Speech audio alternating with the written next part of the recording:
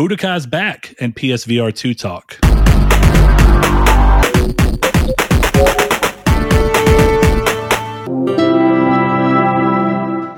Hello and welcome to Triangle Squared, a PlayStation podcast. I am your host, Brett Beck, and this week you may notice that Chris is not here. Chris is doing his own thing, out working, but we saw this as an opportunity to talk about PSVR 2 in much more depth, which Chris did not end up buying into because he's a loser. I'm kidding. He's not a loser. He's actually been talking about maybe getting it, but it did afford us an opportunity for Joe from the Trophy Room, a PlayStation podcast, to come back and grace us once more as a guest. Joe, I'm super glad to have you back. Thank you for joining me. How are you doing today, buddy? I am excited to be here. I'll let all the good folks know that I have a killer migraine, but that's not because of PSVR 2. It's because being adult sucks. You know, stress headaches, they're the worst. But again, I'm here to power through so that I could preach about the good word that is PlayStation VR 2. PlayStation VR 2. It has been a big deal. So, as you may know, we tend to start the show off by checking in on what each other have been playing. But before we get into that, I'm going to let everyone know this will have a pretty hefty PSVR 2 chunk of discussion early on. We're going to kind of onset that into the beginning. We'll use timestamps as we have been, so that if that's not interesting to you, you can skip on and hear the rest, because Joe is joining me for a full-on, full-fat episode. With that in mind, we will eventually getting to talking about Capcom coming back with a kind of showcase of their own. We got Budokai Tenkaichi coming back with Bandai Namco really blowing up the internet with that one.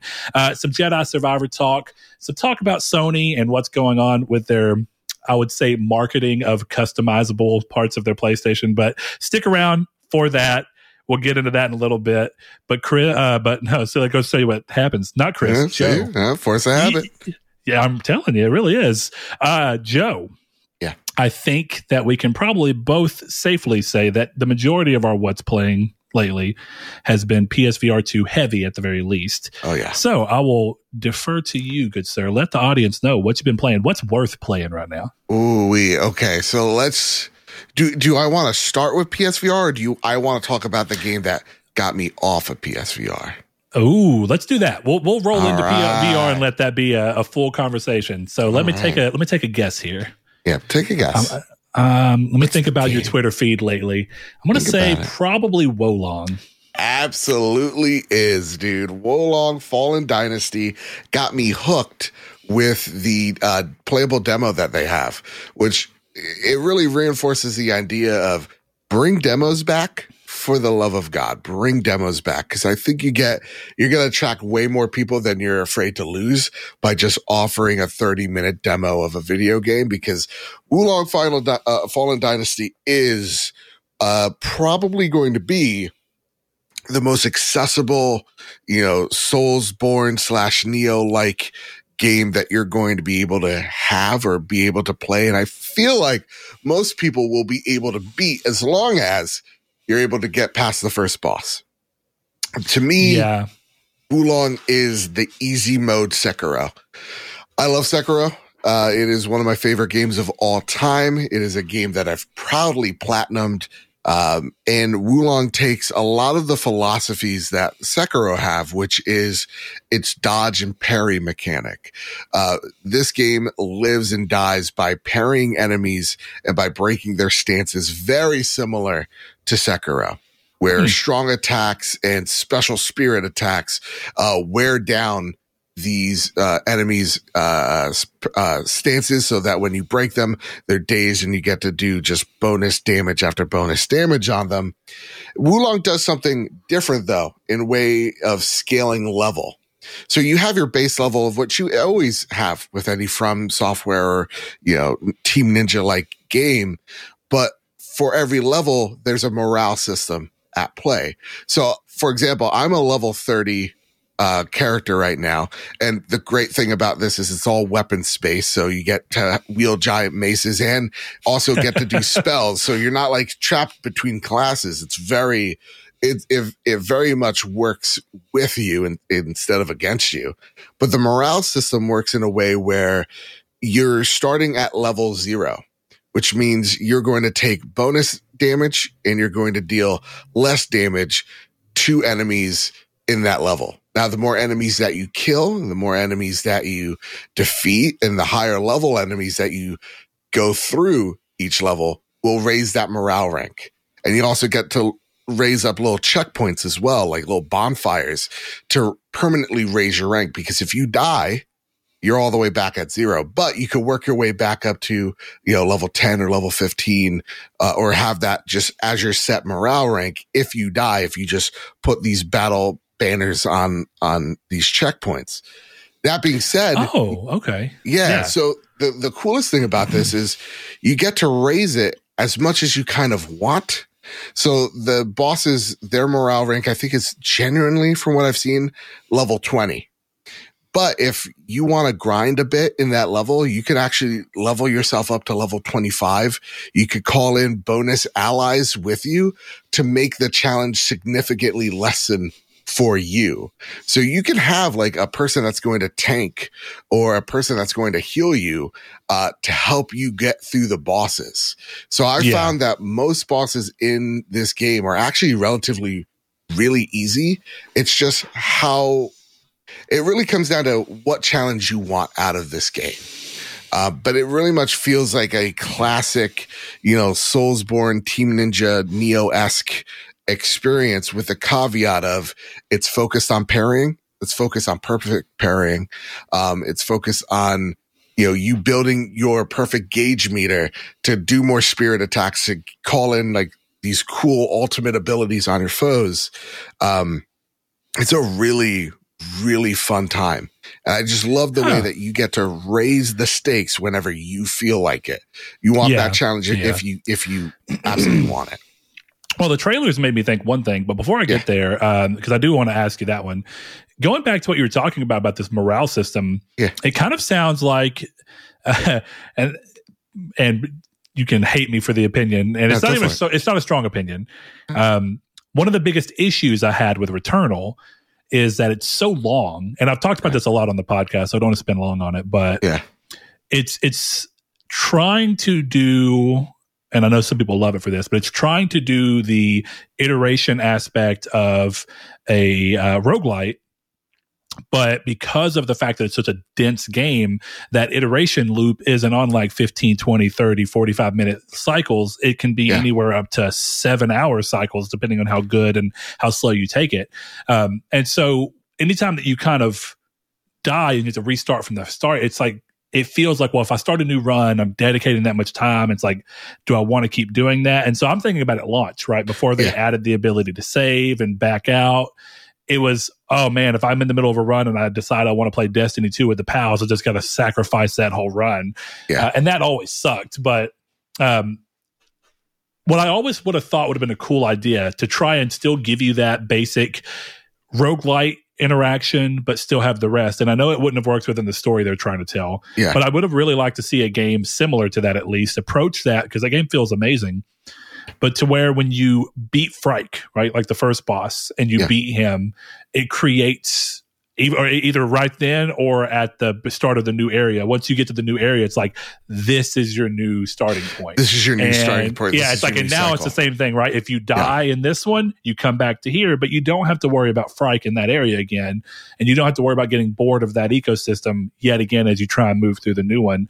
And it sounds to me like what you're saying is that the morale system is similar to that, and where you're level 0 until you get to a thing. And part of the reward of the bonfire-esque mechanic is that instead of it just being a place to rest and restore and respawn enemies, it's also a physical check mark of like, I've made it. Here's my secondary reward, as I can permanently set my morale to this as a means of that. That's actually an excellent term, where it's just like, it feels more impactful when you get to a bonfire. Now the levels, vary in length, but they never overstay their welcome either. So like, to me, for the most part, I find like a level is around 30, 40 minutes long.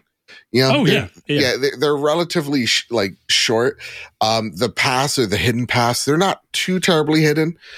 So like you can run around this map rather easily. It actually, encourages you to master the map, find new routes, to find more of these like little pillars that or banners you get to raise. So that's where I feel like it does a really excellent job of executing that mechanic of just like, yeah, no, here you're here, so you don't have to go back to the giant lion that keeps on messing you up. But if you want to go back to him, now you're actually probably at a higher morale rank, which means you're going to be able to do more damage to him. He gets to do less damage to you, and you get to learn how that character actually maneuvers better.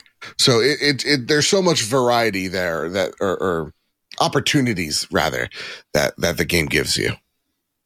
Okay, I got you. And I do think the secondary question I had, Go for it. I think I was working off of a false idea of what I was thinking. And actually, I know for sure it is now, which makes me wonder, what is the game I was thinking of?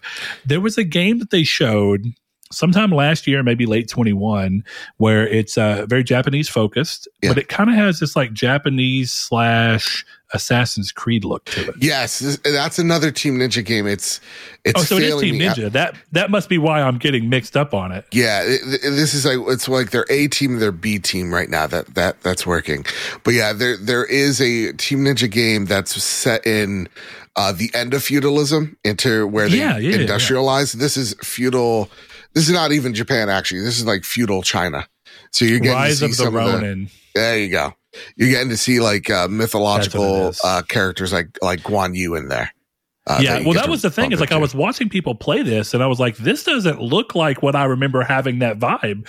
And because I was thinking it was like an open worldish style game at 1st, and then as people started playing, I was like, "This sounds more like Nioh, where it's like you have a vertical area that you can kind of travel through, but then it ends like a mission. So it's not like Soulsborne in the sense that the map is a persistent map that you wrap around back in on yourself. Yeah. It is like, well, this is a level and you're going to go through, and once you get to the end of this level, it's going to move on. And you know, for better or for worse, it definitely feels like a peak PS3 level. And honestly, like I miss those like game experiences where it's just like, hey, get to point A to point B to point all the way to Z and have fun doing it. And that's what it really feels like. Well, did you play Nioh? I played a bit of Nioh. Nioh was hard as hell. One of the things that I couldn't get with Nioh, especially Nioh 2, if I remember, is that the dodge button is the cross and not circle, as it should be. So it was really hard for my from software muscle memory to work into those games. But those games were punishing. So I couldn't get into them. You're talking about the stances, right? And the stances kind of remind me of Nioh, actually, and definitely Sekiro too. But Nioh actually had like, you know, you would change which stance. You'd be kind of going over arm, or you could go low and you do all your attacks from a different stance. Yeah. And you would have to look at what your opponent's stance was, and then you adjust up. Like, okay, well, they're in a low, I need to be high so I can break over their stance. And it was almost like this mixture of, and I haven't played For Honor, but I know that this is the For Honor mechanic of, right, you have to pay attention to the stance of your opponent. You kind of see it in a game like Chivalry 2, where it's like you've got to actively try and play the move that you need to break through what the opponent's doing right now. Yeah. I like that ideology. Something that came to mind that I almost don't even know if it would work or if a game has done it. But, you know, typically we think about levels kind of linearly, and it sounds like this game does try to eschew that a bit to where you're used to just leveling, and then you keep that level in perpetuity. Yeah. Even Souls games, right? You lose your soul currency or your blood currency or whatever it be, but as long as you spent it on a level, you don't lose that level. That's fine, and I kind of think that makes sense. But have you ever thought about in games where like there's a lot of enemy variety? Have you ever wondered, and I didn't until just now, so I wouldn't be surprised if you hadn't. Go for it. Do you think you'd be interested in a game in which you basically leveled up only for what you were fighting? So like a certain type of enemy, the more you killed of them, you got experience fighting that enemy. And as you fought more of them, it was easier. But then when you discover a new one, it's like, even if it's something small, it's just as challenging because you have to learn your way around it. This game kind of does that. There's like you level up elements. So you got like, shout out to Earth, Wind, and Fire, the band, but you got Earth, Wind, Fire, Water, and all those when you level up them, they each have different spells and abilities that you have. So like water is going to be really strong against fire enemies. Mm-hmm. Fire enemies are going to be really good against earth enemies. Or I think metal, is the other one. And like metal is very resilient to water, something around those lines. So like if you're dealing with an water enemy, probably want to use earth. Or if I'm dealing with a fire enemy, I probably want to find a water spell that I can use, or a weapon that works better against water enemies or fire enemies, whatever the enemy you're up against. So it does do something similar to what you're kind of speaking to. Well, I think I kind of got an answer, and I don't know if you're big on it. If I'm not mistaken, did you play Wild Hearts at all? No, that is one I unfortunately missed. I haven't played it either. It was just more of a curiosity. Are you a big Monster Hunter guy at all? I've tried. I've tried so many times. Well, where I was actually going to go is I think that without telling you, in a weird way, I think that is what Monster Hunter is. Like, right? Because in Monster Hunter, definitely the older games that were much more punishing than the new ones, right? Like, for the main campaign, Monster Hunter Rise is probably the easiest Monster Hunter game just out there. Now, it's not as easy as other things. Like I've heard Wild Hearts is more accessible, but it's fairly easy. But the older Monster Hunters and even Monster Hunter World, part of what it is that since each big monster that you fight is kind of its own entity, and that game doesn't really have levels in the same sense as upgraded weapons. Like, so your gear is your level, right? It's like you basically can resist more because you've killed something that required that skill level. So it's a good loop, right? I've killed something bigger, so now I have its parts so I can make armor so I can take more hits. And my weapon is being upgraded, so my weapon has more pieces so that they can do more damage. And it's kind of a cyclical thing. And I think that's what Monster Hunter is. It's just, it doesn't point it out, but the idea is more of a 1v1, like, okay, well, you're fighting a new monster for the first time, and every time you fight it afterwards, it'll be a little easier and a little easier, and eventually you'll know exactly how to take this thing down with no issues. So that's kind of an interesting spin on that. I really like that idea. So all right, so is Wolong been your only non-PSVR game then, huh? I'm pretty sure it's been. And then the rest is PSVR 2, baby. Let's do it. Let's talk about it. Ooh. Well, I'm going to slide in a very short game. Oh, please. Okay. That I did play that wasn't VR, and it got me to break from VR. What Remains of Edith Finch is a game that I was really interested in back in like 2016, 2017, before it ever came out, when it was still supposed to be a PlayStation exclusive, before they kind of backed out and Annapurna came in. I remember playing it at PSX, just a little demo, and I thought it looked really interesting, and talking with the devs, it sounded interesting. It came out, time passed. For some reason, I didn't play it. Time just kept passing, and I just never bothered. Well, it was on PS Plus, and I thought to myself, I mean, I've been seeing this game. I've always thought it sounded interesting. A PS5 version just came out. We're doing the trophy competition. So apparently the PS5 version added a platinum, and the PS4 version didn't have one. So I did that. It's like a 2.5 hour game. Okay. If you've not played it, it's super unique. It is a walking simulator. So it's the idea of kind of moving through a house, kind of Gone Home style and stuff like that. Like everyone's gone to the rapture. But I think it really does something extra by not being afraid to just be weird. So in this, the basic idea of the story is that you're a girl returning to your childhood home, and the childhood home has got a legacy back to a family that, immigrated over here hundreds of years ago. And so this family is known for having bad luck. And so what you do is you go through this house where all these doors have been sealed off, and you're finding these little passageways that are built into the house, and you go in and you read the diaries of little things that basically pull you in, and you experience a flashback to one of each several family members, and you get to kind of experience some moment of their life or some weird aspect of something, and it changes the game on its head every time. So like, I don't want to say too much, but whereas most walking simulators, they pull you by story and not really gameplay, this has an odd gameplay element to it, where it's like, it's a collection of mini games that are being told to you by way of being experiences of your family. And it really tries to play out and be like, we're going to change how you control here. We're going to do something weird and unique. And by the end, it's just a really cool story. So yeah, I'm glad I finally came back to it. But man, the bulk of my week, by and large, been that PSVR 2, baby. Been that PSVR 2. Now I know, so we can go off. I know that you and Kyle both got it, correct? Yep, correct. All right, and you've both been playing. I saw Kyle's been posting about some platinums for Job Simulator that his little niece has got. Super cool. Super cool. Yeah. So I'm sure to some degree y'all been talking about on your show. So anyone who may be over here listening to us, if this is a recycled conversation to some degree, I ain't overlapping nothing. It is what it is. You're gonna have to deal with it because I needed to talk PSVR 2 with someone. God Joe bless. is just Joe is that person. So Joe, first and foremost, what is like your PSVR history, kind of for me and for the listener base who may not be aware of you? Oh, that's a great question. I've always been fascinated with the tech, and the tech was breaking out when I used to work at GameStop like 10 years back. So I'm talking the first Oculus when it was this Wire City. I'm talking like the first HTC Vive. Remember that? Is this still a thing? Probably is. It is, yeah. It is, yeah. You know, I got to experience those for the first time. And I was like, whoa, this is some ground like floor stuff that we're working with. This is exciting tech because it feels as though we are entering something incredibly new that we haven't done since, you know, the 80s or 90s when it came to just video games. You know, like how does a platformer work in VR is way different than how a platformer would look on a TV.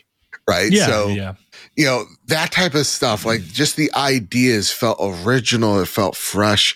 And we're in an industry where we started to see more, you know, iteration than, you know, originality, as it were. VR is the genre that's doing it different. And so for me, I loved VR, but it was never accessible to me until PSVR 1. Okay. I went all in on it. I loved that tech, even as it was just an amalgamation of all of Sony's failures rolled into a headset. I loved it nonetheless. And, you know, I loved, Astrobot Rescue Mission. I always want to say Playroom. Like Blood and Truth. Those are excellent experiences. And as much as I loved that headset, the support pretty much died relatively quick. It felt like, at least to me, it felt like after a year or two, we kind of gotten to see less and less of, you know, the software at work here. And so when they talked about bringing PSVR 2, I think it was clear to see that Sony needed to go back on some of its original ideas with VR because the light move controller jargon was not great. The camera tracking was awful. And I feel like they saw that the tech that they were working with was too limited to press forward. And that's why they made the PSVR 2, which is to me, as premium gets for VR at the moment. It's everything I wanted, guys. This is great. Yeah. Well, that's what I was going to ask, right? Like, how does it compare against what you had? So that's what's really, you basically answered that on your own. That's good. And real talk, you know, I own an Oculus Quest or Meta Quest, whatever they call it now. I don't even care. Quest 1 or 2? 2, humble brag. I do as well. Yep. And, you know, for the one problem that we had on the trophy room, thank God I'm with like-minded PlayStation folks, is I did not like how the media was just like, it's the Oculus or the Meta versus PlayStation VR. It's like, no, stop. What are we doing here? It's like we're arguing against like a Toyota Corolla and a Mercedes Benz. It's like, they're not in the same class. It's not fair to even pit one against the other. You know, people saying that like, oh, I'm gonna get tied up with this wire. It's like, how much space do you really need, for the love of all that is holy? This headset, man, as much as I enjoyed my Quest, it is so good that to me, I'm just like, okay, Craigslist, we're going to sell this Oculus. I don't need it anymore. I don't need that Facebook blood money anymore. Well, I have a very limited one as well, right? I came in on PSVR 1, and I was really bullish on it because I thought it looked really cool. And we went and drove 3 hours away to try the demos out when PlayStation was doing those before release. And weren't those awesome? Yeah, they were. Yeah. And I was sold. I was like, this is a cool thing. This is a good idea. I'm liking seeing Sony because like the Vita really ate at me. And I felt like if I can't get a Vita 2, at least I feel like Sony's throwing that kind of caution to the wind energy at PSVR. And, it's interesting. Like you mentioned PSVR 1 support. And I get that by and large, it didn't get as much as it wanted. But I got to give them a little bit of credit because Blood and Truth is 2019. That's 3 years out. Iron Man VR, that's 2020. That's 4 years out. Yeah. Astrobot Rescue Mission was like 2019 as well. One of the best known games for the thing. And that was 2-3 years out. So they tried. And I really even appreciate that like 2020 and even 2021, they had some PSVR 1 focused state of plays, much to everyone else's chagrin. But, the problem I faced is PSVR 1 was outdated technology when they brought it to us, but it at least made VR accessible. Yeah. So you kind of take it for what it is. And one of my favorite games on the headset is Firewall Zero Hour. Amazing game. Oh, really? And the PSVR aim controller they have is, my big question to this day is, what are we going to see similar and what are the pros and cons? We talked about that last week about a gun peripheral that's a solid piece versus something that you can hook your controllers on that's a stock that lets you move them out so you can. Well, funny enough, there is a company that's working on a peripheral that I think I saw the Firewall devs go, mail it to us and we'll give you some feedback. Yep. And they said that they've confirmed that. So it'll be a stock where you magnetically attach your controllers, the Sense controllers. So I had the same thing, right? I kind of got disillusioned from VR because I bought the first model and I loved HDR and I bought this beautiful TV that I adore, my OLED TV. That's right. God bless. I wanted the HDR, and the problem was that anytime I wanted to play it, I had to completely loop all my wires back around because the first model did not support HDR pass-through. Yeah. So I had to unplug a bunch of crap, and it just got more and more problematic. And the cords were never a bother to me. Like it was two of them. It was a little thick. It was like, like where we are now, I'm cool with the one.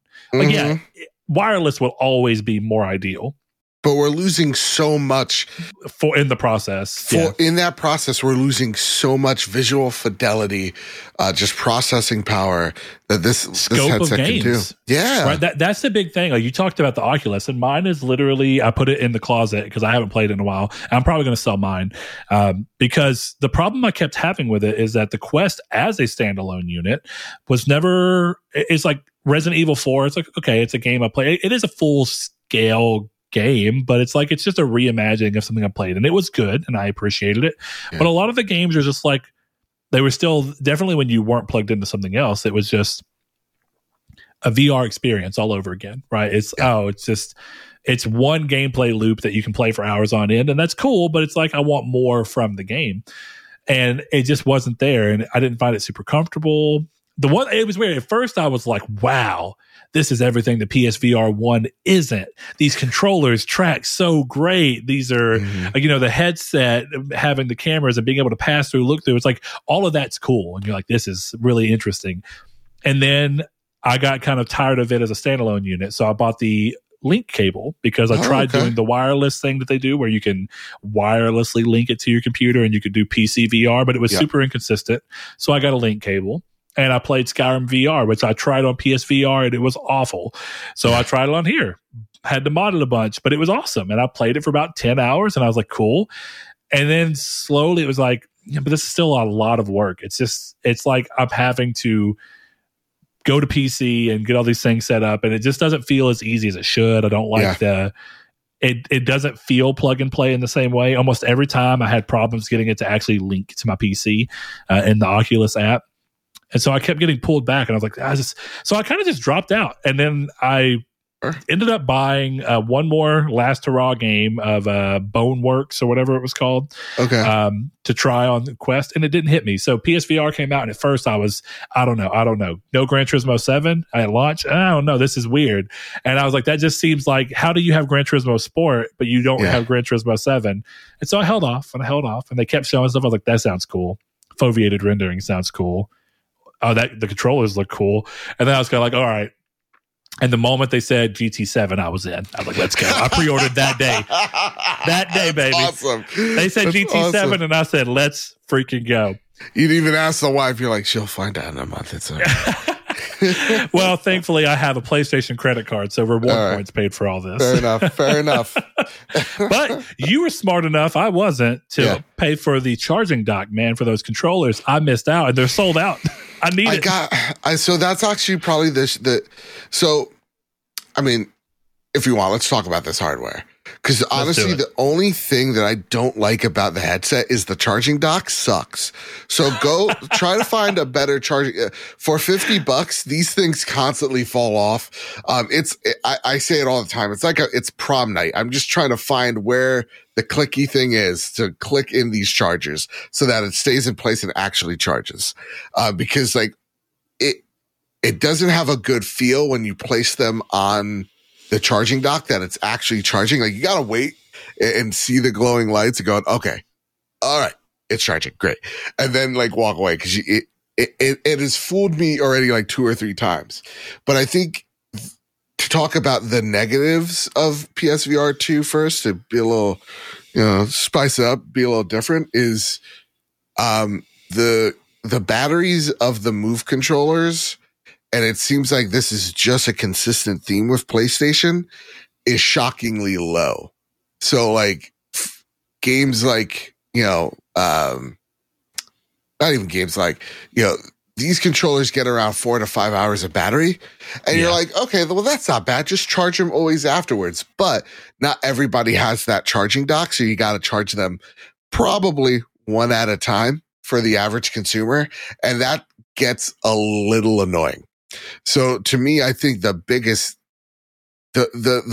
knock of PSVR 2 right now has been just the battery life of those Pro controllers are not good. Sense controllers. We got a lot of questions, and I'm going to kind of work them into this. Oh, okay, go for it. I'm glad that you told me that about the charging thing, because do you have the DualSense charging dock for the controllers? Yeah, I do. That thing's great. I love it. Awesome. It works perfectly. I never have any issues. So I was really surprised whenever I saw the Sense controller charging dock. At first, I thought it was the analog to that, where there's magnetic strips where the batteries are, and when you set it in, it just charges through that because it works so well. And so I was really disappointed when I saw it's just a housing with USB-C ports that you have to click into. And it does feel weird that they would have the foresight to think that the DualSense needs to have this easy charging, but the Sense controllers for the PSVR 2 don't. Yeah. And it's kind of an odd, for all the stuff you get right? Because so like positives and negatives, right? You're talking about the positives, you already talked about the negatives, but the positives of the controllers in and of themselves is all of the DualSense features being in there. The haptic feedback is incredible. It feels really good. I really love the sense of the finger tracking, which is not exclusive to PlayStation by any means. I understand, but it's still really nice. But those adaptive triggers, man, they continue to impress me in everything that they're in. And sometimes they're a bit much. Every now and then I'm playing Harry Potter and I'm like, bro, my hands is getting a workout over here. I need to take a step back. Forspoken was like that too. I was like, I need to turn this down a little bit. Yeah. But with all that, it's like, how do you get all of that cool stuff right? And then you've already made the DualSense, and you don't think that the Sense controller could just have the same thing with a dock that you just set them in there and the magnets align, and bam, the fact that it's not magnetic, and like you got like it comes with cheap little dongle like USB-C ports that you tack on them. It's like, come on, PlayStation, be better. It's rough. But we got a question to that, which I think kind of comes into here. So it's kind of a twofer. Sweet Gran Turismo Jones asks, do you find PSVR 2 more or less comfortable than PSVR 1? And then secondarily, because we've seen this a lot, I've seen people online talking about it to some degree, have you experienced any bugs with PSVR 2 hardware specifically yet? Bugs on the hardware side, no. I answered that like no, but no. Have you seen people talking about like apparently right sense controller issues, specifically sporadic connection issues and stuff? So if I can be real with y'all for a second, anytime that a new piece of hardware comes out, I'm guaranteed that there's going to be the 0.1% of folks that are going to have a dud, that's going to have a lemon. I believe my brother's PS4 was a lemon, I think, not if memory serves right, but like, you know, I always feel like those articles get a boost upward because it's like, if it bleeds, it leads. So no, I have not experienced any bugs or any drifting on any of these controllers so far. That's good.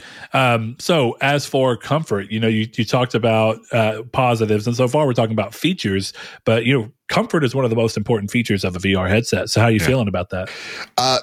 So Kyle and I have differing thoughts on this. I definitely understand with the crown. First off, I always have preferred the crown style, the halo, where the it halo sits style. on your forehead, right? Rather than just strapping it on your head. It's like the Quest. I had to buy one that was like the PSVR 1 because it was awful. And I have a big head. Dude, my head is enormous. So like for me, the one thing that I love is, you know, the accordion style visors do an excellent job, phenomenal, blocking out most, if not all, of the light around you, and being able to play with the how the goggles align to your eyes. Yeah, your IPD, interpupillary distance. Look at you with the science. I'm just like, how are the lines of the eyes? And you're like, I'm going to break out some.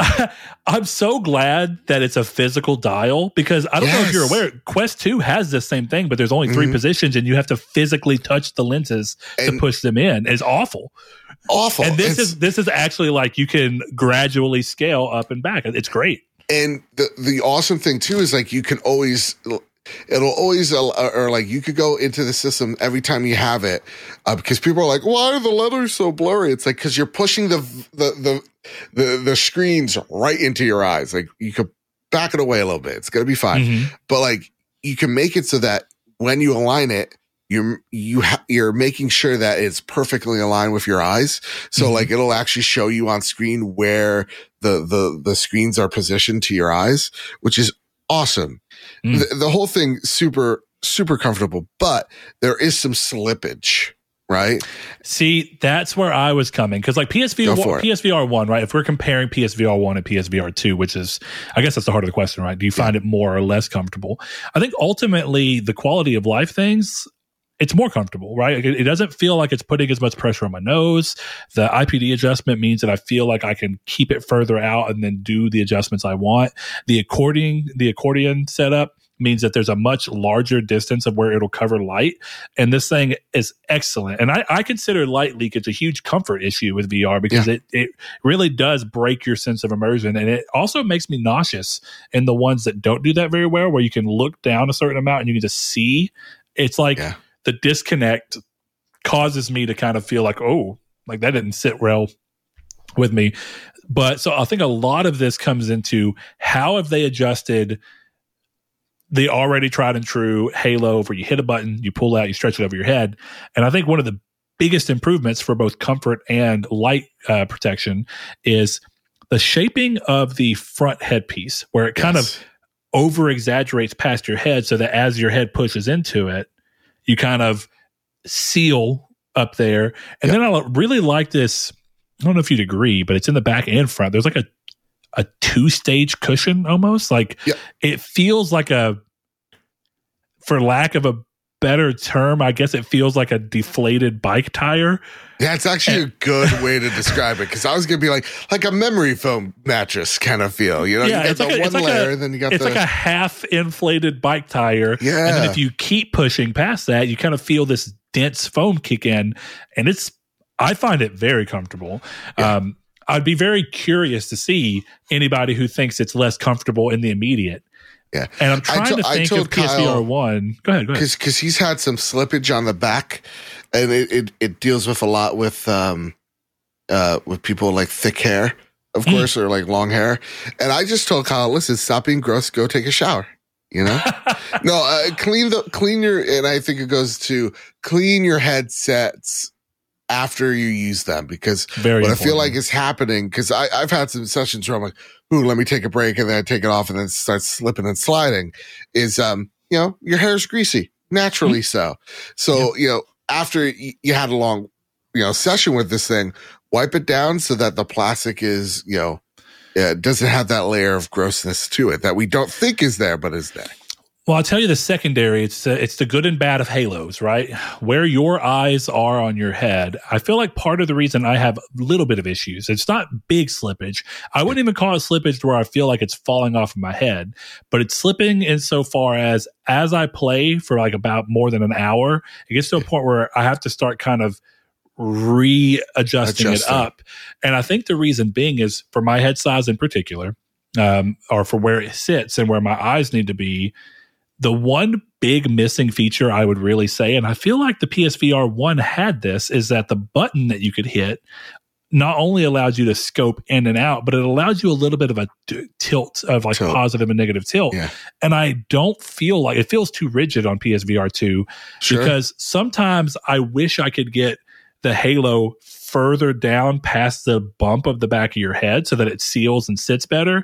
But then I could make up for that by negatively tilting the screen a little bit so it hits my eyes as it should. Yeah. That's what I find. If I really want it to look as crisp and clean as possible, I kind of have to ride this very interesting line on my head to where, and I tighten it a little extra to help with that.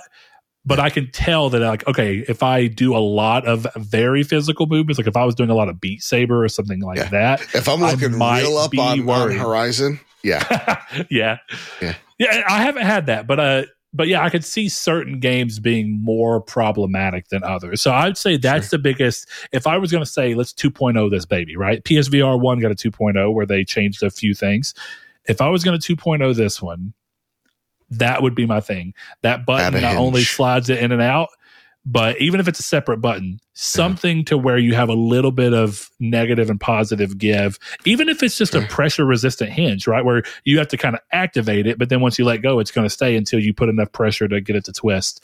I think that would go a long way. Yeah. Adding a hinge would be a huge benefit to PSVR 2.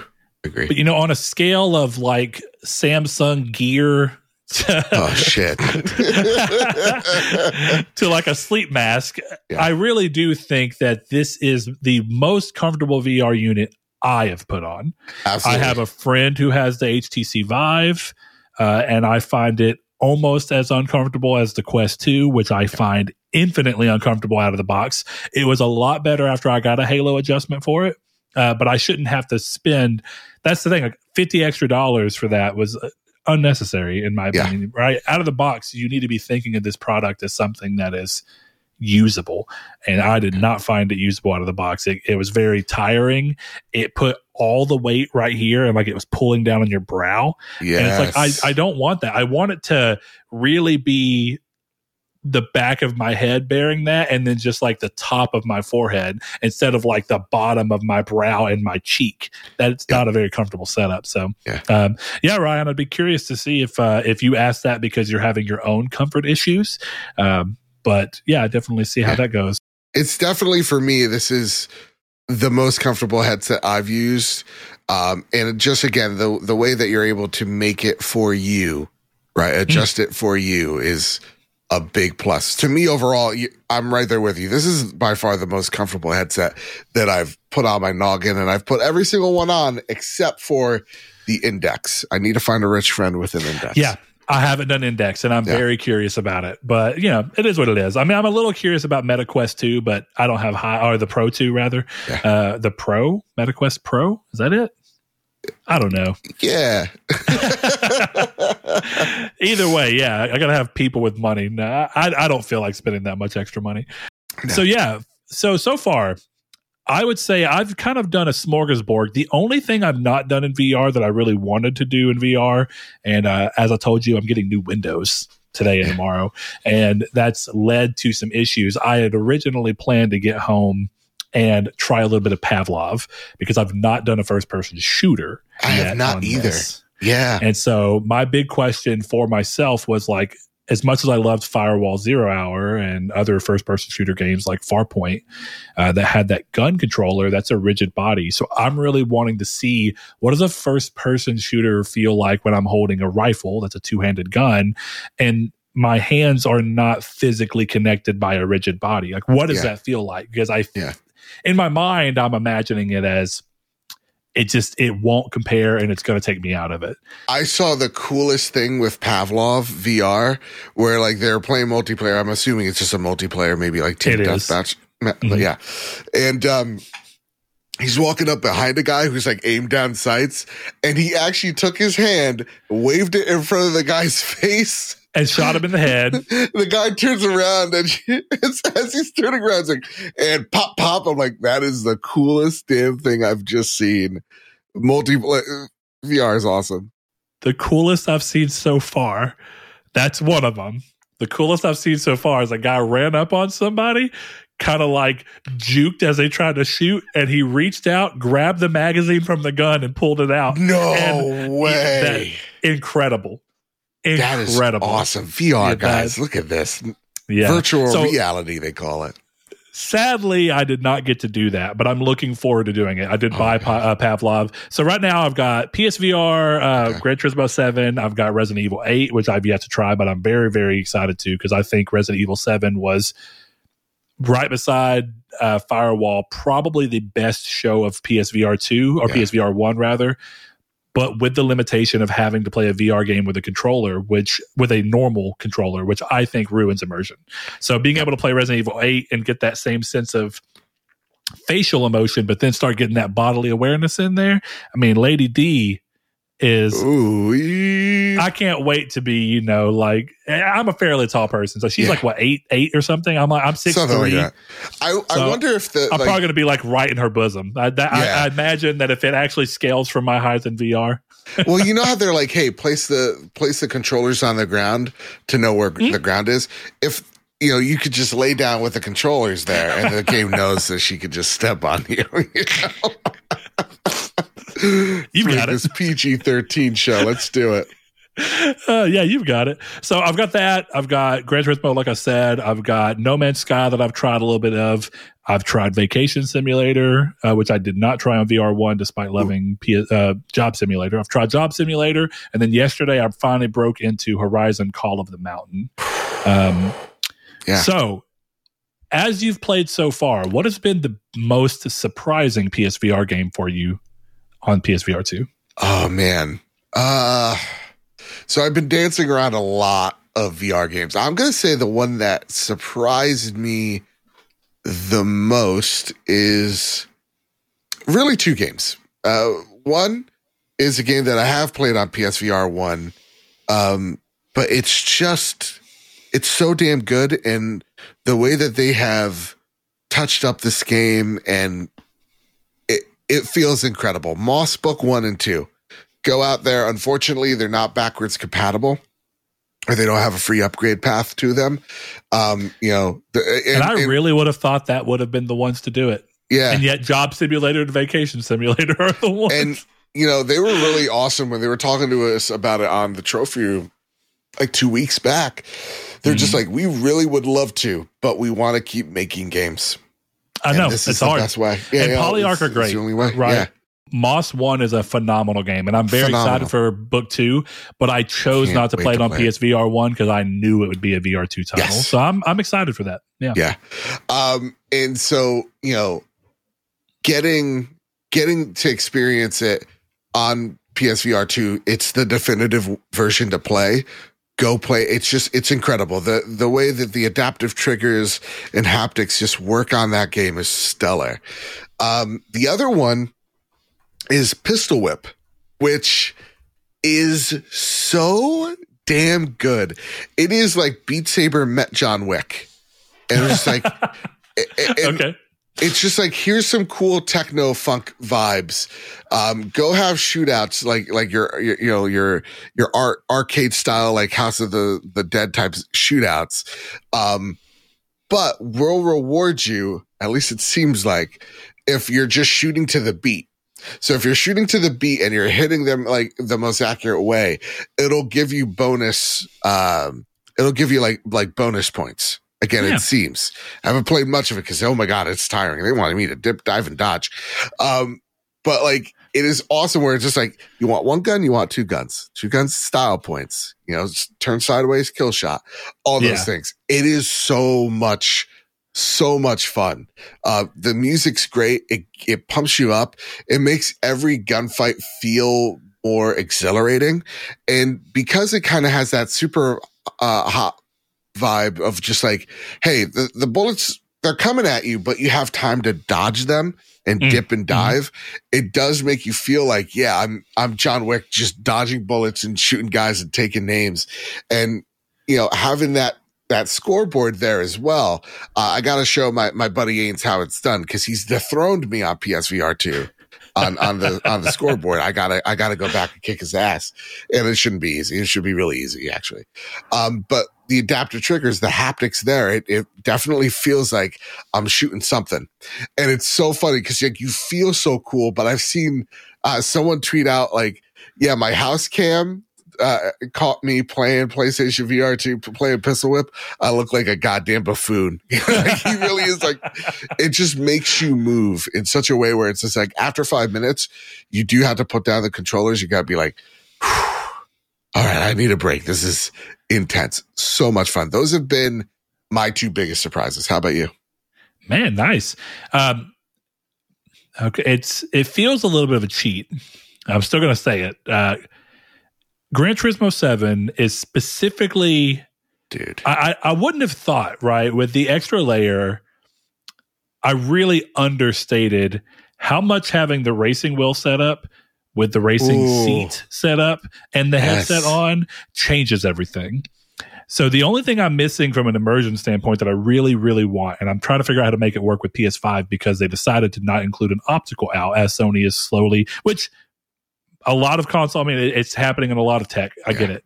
But the butt kicker, as they're called, is something that takes all of the low end audio in the game and it converts it into an actuator that just, you put it on the side of your chair and it literally just shoots out of the cylinder and it vibrates your chair. So if you hit a wall, it takes that low end sound from the game and converts it into vibrations for your chair to give that extra sense of immersion. Dude, that's awesome. But they already have that. So if you go into Gran Turismo 7 and you go to your VR settings, one of them is that head vibration, right? Which I think is a game changer in a way I never could have anticipated. I never thought, and it's always so subtle as well. Because when we first heard it, it's like, what, like my head's going to explode if someone gets a headshot on me. But like, it's so subtle. Like you'll actually, in Call of the Mountain, there's times where you feel a breeze.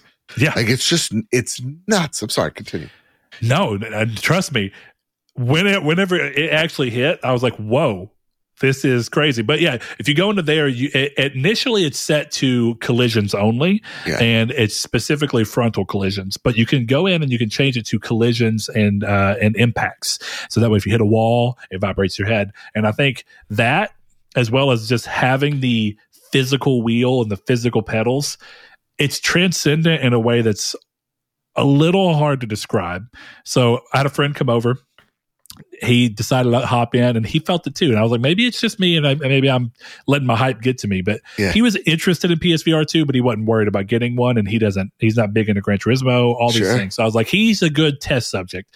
He got in and when you're driving in a car and you hit a hill and you're going just a little too fast and you feel your stomach kind of rise. Yep.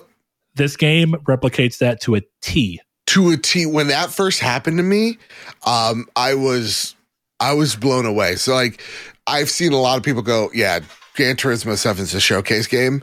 I've played like 5 tracks. Like I can't race in this game to save my life.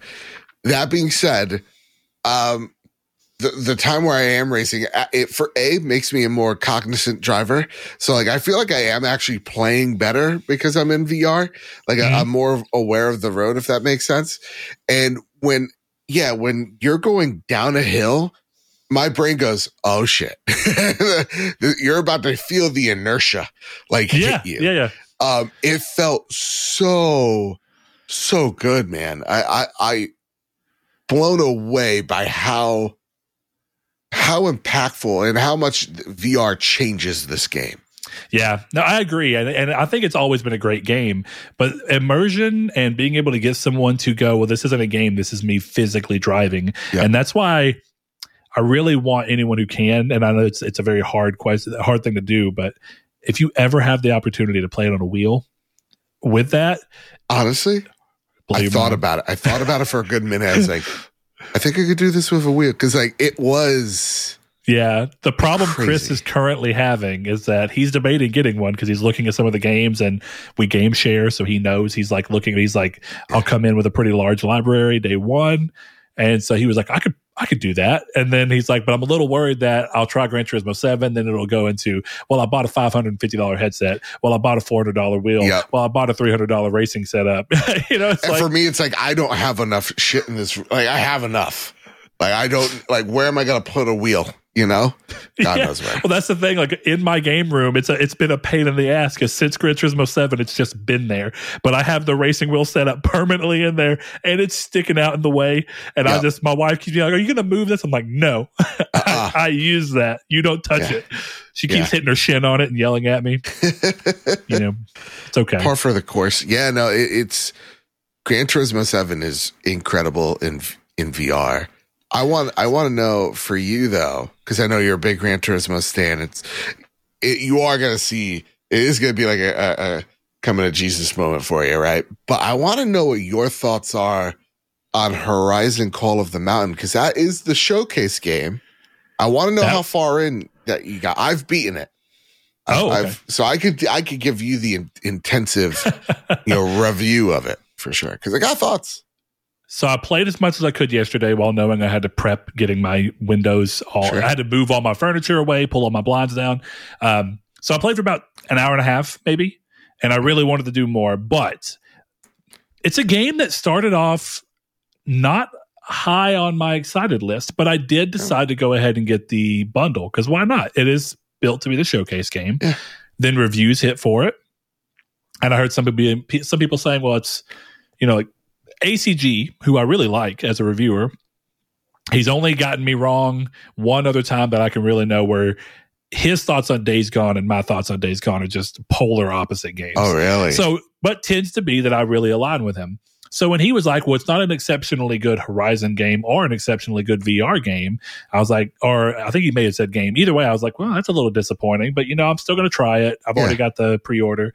So I've been holding off and I've been playing everything else, right? Like the first time I felt head vibration was in Gran Turismo 7, but the first time I felt it to a large degree because I'm actually a fairly good driver in Gran Turismo. So if you don't collide, you don't feel it.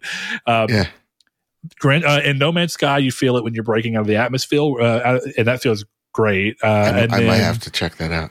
Yeah. And then in Vacation Simulator, because at the beginning you're making your character and you could pick up this razor and it starts vibrating your hand. Something you didn't really think about in PSVR 1 where the Move controllers had no vibration. It's like, okay, that's cool. And then because I was like, what's a razor? I'm assuming I could shave my head. And I took it up and my head started vibrating exactly like it feels when you're getting a haircut. And I was like, whoa, this is weird. I was like, this is crazy. And then I went out into the beach part of Vacation Simulator and I was like, okay. And then I didn't even know it at first. My daughter started playing because she wanted to, and she reached her head over into a waterfall and she goes, what's going on? And it turns out, and I tried it myself, that when you dip your head into the waterfall, you feel the water roll across your head. So like if you're partially in, you kind of partially feel the vibration. And if you're fully in, it vibrates a lot more. Yeah. So I was very impressed with that. But it's like I'm going through these games, right? And I'm looking at everything else because I'm like, Horizon will be there. And, you set up eye tracking when you set the thing up, but I haven't used it. No game has really done it other than for foveated rendering. Yeah. So I'm like, all right, well, I'm done with Job Simulator, done with Vacation Simulator. Gran Turismo 7 is just going to be played for the rest of my life. Fair enough. And so I was like, it's time, right? Like I'm wanting to play PSVR. Hogwarts is there, and I actually haven't played Hogwarts all week because of VR2. It's kind of crazy. Same. But I decided to start it up. And man, I have been pleasantly, and I mean pleasantly, surprised in every facet. The only problem I'm having with it right now is I need to go into my settings and up my comfort settings because the ones that it defaulted me to, I really should have went a little above that. I feel like I move too slow. That's it. And I know that there's a comfort setting for that. Yes. So hopefully that fixes that. Everything else about it, it looks phenomenal. It's one of the only VR titles that I think gives a very good sense of height. Okay. Because I've played other VR titles and none of them have ever given me the feeling of looking over the edge of something and thinking that is actually like a 300-foot down. Yeah. If I jump, I die. So the moment that actually got me, and there's all the jokes, and it is a very good joke because my wife was like, "Oh, you're done with Vacation Simulator?" I was like, "Yeah, I moved on to Climbing Simulator." Yes. So, I was going through that, and the bow and arrow feels excellent. I think the way that you stow your bow, I think the way you turn and can change your ammo about that, it all feels super intuitive. It all works really well. It looks better than pretty much any VR game out there, including Gran Turismo 7, because, of course, it's made for this specifically. But the moment that really got me, and I think is where it comes into my other surprise game category, that's where I was going with it, is there was a moment where I was climbing, and my wife was talking to me, so I used the pass-through button, turned around, looked at her, talked to her for a bit, got back in the game, and I started trying to climb again, right? And I went to go grab, and I didn't grab the right area. And so I fell in the game. And thankfully, there were handles below me I could grab, and I grabbed one. But that is also the first time in VR where falling felt like falling. Yeah. And it really fucked with me for about a half second. Dude, it gave me a sense of panic. There was one part where I was just like, can I reach it? And I didn't. And I fell for a second, but I grabbed on. So I was like, oh shit. Like my brain was like, Joe, what did you almost killed us there, bud. Yeah. Yeah. That sense of immersion that it brings is truly, it genuinely surprised me. And then I just ended up having fun. I need to share it on social media. But I found the little cave painting section where the Watcher breaks out and painted a dude who found drip in the far flung future. He had a yellow Adidas bucket hat with a blue logo on it. He found a crisp, clean white Nike shirt with a red swoosh. Yeah. He had some purple Adidas track pants and some gold Nikes.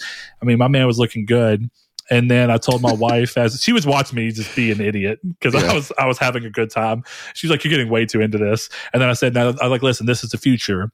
The internet doesn't exist anymore. They can't use it." I was like, I need to make sure that the people know.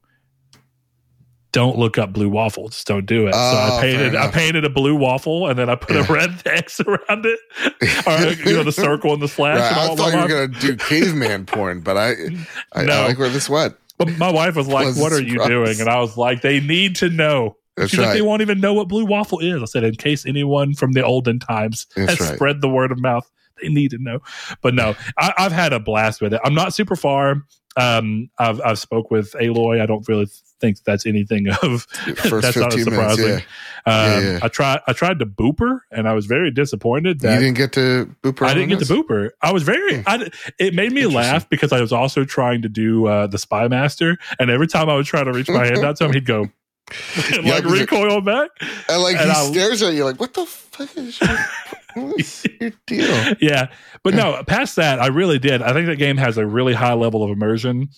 Building things I thought was cool. I actually thought putting the pickaxe is, I know it's a gimmick, but the thing about VR is that the gimmick works in VR. It's like gimmicks in other games. It's kind of like, oh, it's a gimmick. There's a disconnect. So I keep having that in my mind where I'm like, it's not. It's like it's not there in other games. Like I would hate to have to build that pickaxe if it was a flat screen game. But you give me some motion controllers and you let me actually wrap the twine around it. Hell yeah, this is cool. Yeah. So I'm very into it. I'm not super far. The only real complaint I have with it, I think the combat feels great. I don't like that combat puts you on a radius. Real? Yeah. Yeah, it's like if you're in an open area like the first Watcher, you're in a radius. You're going to go in a circle around it. If you're on a cliffside like with the Glint Hawks, it's going to put you in a side-by-side rail. And I know that they're trying to do that to basically onboard people. Like it's not going to be too much for you to have to control it. But I wish that was a comfort setting option. Yes. Combat can be full free movement. And I think part of it is that you don't want to have to be thinking about moving left and right while you're reaching back to notch an arrow. There's plenty of things.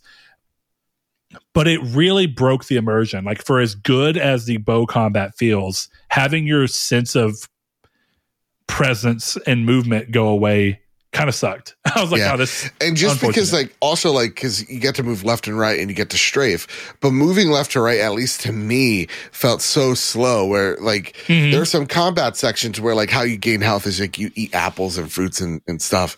Dude, most realistic apple texture I've like, right?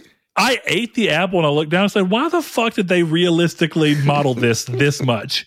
It looks like I can see where teeth have gone into the soft part of the apple. Continue. It just blew my mind. Those little stations, I always feel like I'm either dodging past them or I'm just like crawling slowly towards them because midway to the end game, they throw a lot more enemies at you. The only thing that I have a problem with the combat is not only just the radius, but the variety in which you're fighting things. So, you know, there's a section where it's just like, hey, this part you have to duck. And I thought it was going to be a whole lot of, you know, do some ducking, do some strafing, like more of that. But I felt like you could just lean on strafing away from things. Worked far better than anything else. And so why would you need to go duck, dive, and dodge past anything? You just had that one ability that was so, I feel, OP. Like the game wasn't balanced around it enough. Yeah. And that is unfortunate because as I was playing last night, I started getting the feeling that they were going to have it to where a lot of your encounters were going to just be one type of machine and you're just going to, it's like, well, just keep, my hope was that the early encounters are one machine so that you learn the mechanics. Well, you need to strafe here and you need to learn the weakness of the glint hawk. But I started kind of feeling like, I think that it's going to be like all one type of machine. And I would love to be at like a watcher and you shoot it in the eye and then you duck and the glint hawk flies over and you bust open its cold storage. Yeah, and then an alligator comes. You know what I mean? That's good. I'm glad. They will mix and match a bit. In a sense where like there's one boss fight where you're fighting big boss, watchers are coming in. There's one part where you're fighting a mini boss and then scalpers coming or whatever they're called. Scrappers or whatever. Scrappers. There you go. So they do mix and match a bit.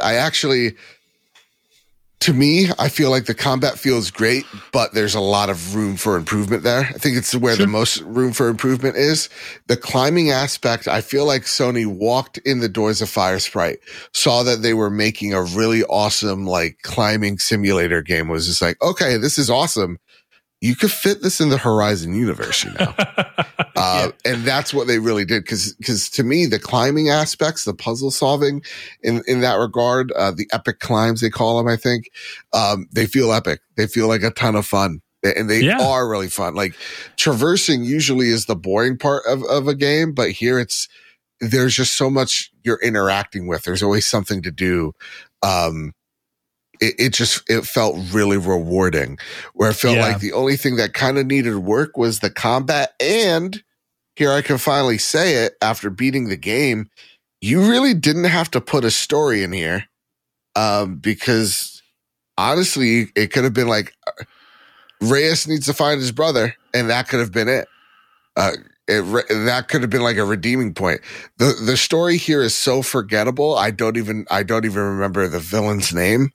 And, it's literally been 3 days since I've beaten it. Oh man, that's unfortunate. Yeah. Because, you know, this is a bold statement as early as I am, right? So, two things. Going back to your climbing, the only problem I have with the climbing, and I don't even think it's a problem with the game. It's a problem with the limitations of technology and what you can do. It relies on the player. I am purposely making sure I'm keeping my hands above my head to give me a sense of climbing, because realistically, once you grip, you can just pull them to your waist and you can do all the climbing like down here. And like, if you hate the climbing, I guess that's a way to get through it. But I found that because it was visually bothering me, because I was like, why? Oh, really? why are my hands right here? And like, I'm hanging from a cliff. My hands shouldn't be here. So I was like, I'm doing it. So I'm like, cliff. And I'm like, I know I look stupid. I don't even care. Yeah. I told my wife, like, how much of an asshole do I look like? She's like, you look super goofy. And I'm just over here like, and she was like, but it does look like you're climbing. I was like, so look, there you go. You get the picture. And it made it way more fun. Yeah. As soon as I started doing that, I was like, oh, I'm going to play the whole game. Like, when I'm climbing, I'm going to be super dramatic. I'm just going to be like, ah! Man, one of the boldest choices in that game, and it really worked out surprisingly, is the jump mechanic for jumping to something that's away from you. So you squeeze the controllers and you pull your arms in, and it, like, I get the idea is like you're jumping. But the one that got me the most so far is when you're supposed to jump, reach behind you, pull out the picks, and shove them into the thing. I was like, that's a ballsy ask. There's one where it's just like, hey, jump, and then at the same exact time, grab the grapple hook. And when you let go of that thing, when you get the grapple hook and you're jumping to grapple onto something and you're swinging, you feel like you're Indiana Jones with the whip. That's good. Yeah, it's good. Again, the traversal elements are the absolute strongest feature. And when you get to the vistas, you're just like, let me just take a moment. This is gorgeous. It's very pretty. My bold take, we've talked about, I thought Horizon Forbidden West is a fine game. Yeah. I enjoyed it. I got platinum. Not yet. I need to. I might think that one more, from what I've played so far, if you give me one more iteration of this and you work on a little bit, I think I might like VR. I think I might like Horizon more as a first-person VR title. I think the sense of exploration is much higher. Yeah. I think the sense of climbing, some of my issues with both God of War Ragnarok and Horizon were that I'm starting to feel the fatigue of Sony's climb mechanics. Yes. And somehow that's gone when I have to physically do it.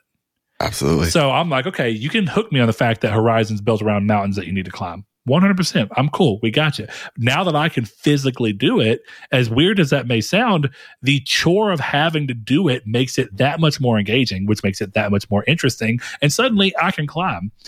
You know what I mean? But whenever you're telling me to climb a giant mountain as one character in God of War, it's like, this was kind of a lull for me in that particular game because I felt like I was spending a lot point doing an ultimately boring task. Yeah. Somehow engagement adds to it. And that's actually one major point my buddy Ains over at Season Gaming was making. Was just like, I get the PlayStation style of game, you know, fight, climb, dialogue, squeeze through crevice. And I'm like, all right, fair. I understand the critique, but you know, to me, the climbing in this game, it's not because you're filling a loading screen or hiding a loading screen. You're actively doing something and you're figuring things out. It's not just hand holding you to the next objective, which I feel like Ragnarok, Horizon, you name it, they do it. Mm-hmm. Where I feel like if they give you more options to get to those things, where I feel like Ghost of Tsushima does that really well, I think we wouldn't mind the climb mechanics much, but I do agree with you. I feel like the climbing mechanics here and the world itself lends itself to VR better than I think most, if not all, of the PlayStation first parties do. Mm-hmm. Yeah, no, I agree. So, I mean, definitely a sense of verticality, because verticality is a really easy VR point, right? It's like, you can get a sense of scale and you get up there. But really the combat impressed me while still being like, I can clearly see where as it tries to expand, it's going to fail a little bit. But I'm going to chalk that up to, hey, we've got to rush a game out of the door to meet launch. Yeah. I'm a little disappointed in the story because I also thought there's a way for you to tell more intimate stories that don't have to get so crazy when you feel like you're part of them. I really feel like first person games can tell stories that if you think about the narrative, they sound mundane a little bit easier. Like God of War 2018 clearly told a mundane story in a fantastic way. Get to the top of the mountain, spread some ashes. Yeah. But I feel like VR is suited really well for, like, I kind of wish What Remains of Edith Finch was a VR game. That's actually what I was thinking the entire time I was playing it is, this is incredible. It has a really cool, interesting story. I would love to interact with all these things. Like, I'm seeing it from this perspective. It would be cool to interact with it truly from this perspective. Yeah. So, all right. So with that in mind, we're talking about different things going on. Kuno Guy says, hi guys, which game experience or mechanic would you like to see brought into the VR space? Ooh. It's a hard question because as you were talking about earlier, PSVR, or really VR in general, kind of feels like the Wild West of gaming because you were talking about gaming on a flat screen has continued to get more and more iterative, whereas gaming on VR feels like it's getting more and more revolutionary. Yeah. And so that dichotomy between the two means that VR kind of already feels like it's on this thing. Yeah. There's been some surprises lately. I don't know if you saw Talk to me. Sony's Skate VR. And it's a first-person skateboarding game where you're on a board, and they have just a little clip on it, but you should definitely look up. It's a very short clip, but it immediately got me thinking, like, how do you introduce the idea of skating into VR? You're not physically moving, you're not on a board. So what are you doing? Are you using your hands? How do your hands play into it? And it's just a consistent thing in my head, like, what is this? So it's a hard question because VR is constantly answering the question of what can we do in VR? What mechanic can be brought into here? Yeah, and I'm looking at it right now. This looks awesome. Like that is the mechanic that's a mechanic to get. Yeah, how do we introduce feet? How do we introduce jumping as well? Like we're actually like jumping to like that. That's interesting.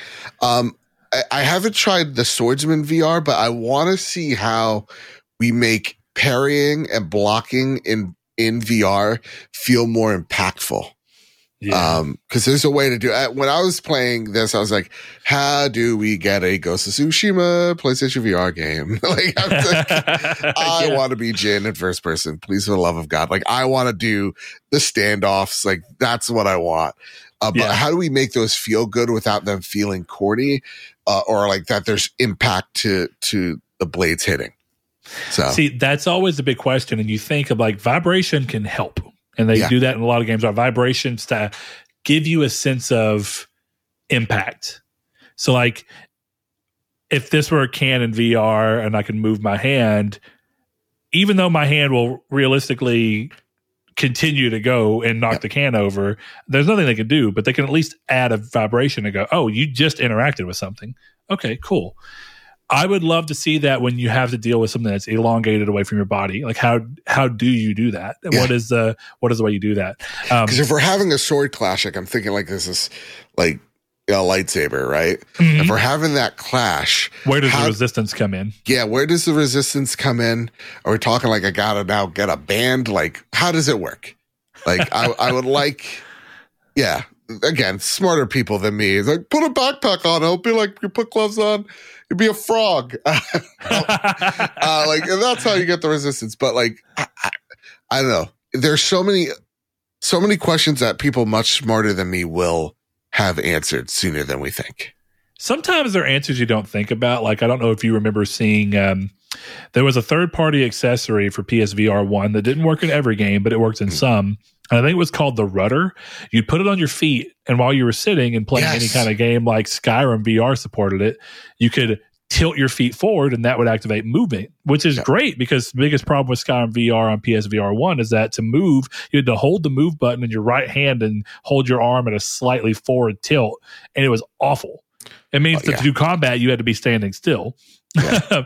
So the rudder was a good way to introduce that, but it's like the biggest question you always have to have is the answer needs to be something that can exist within the base level technology as much as possible.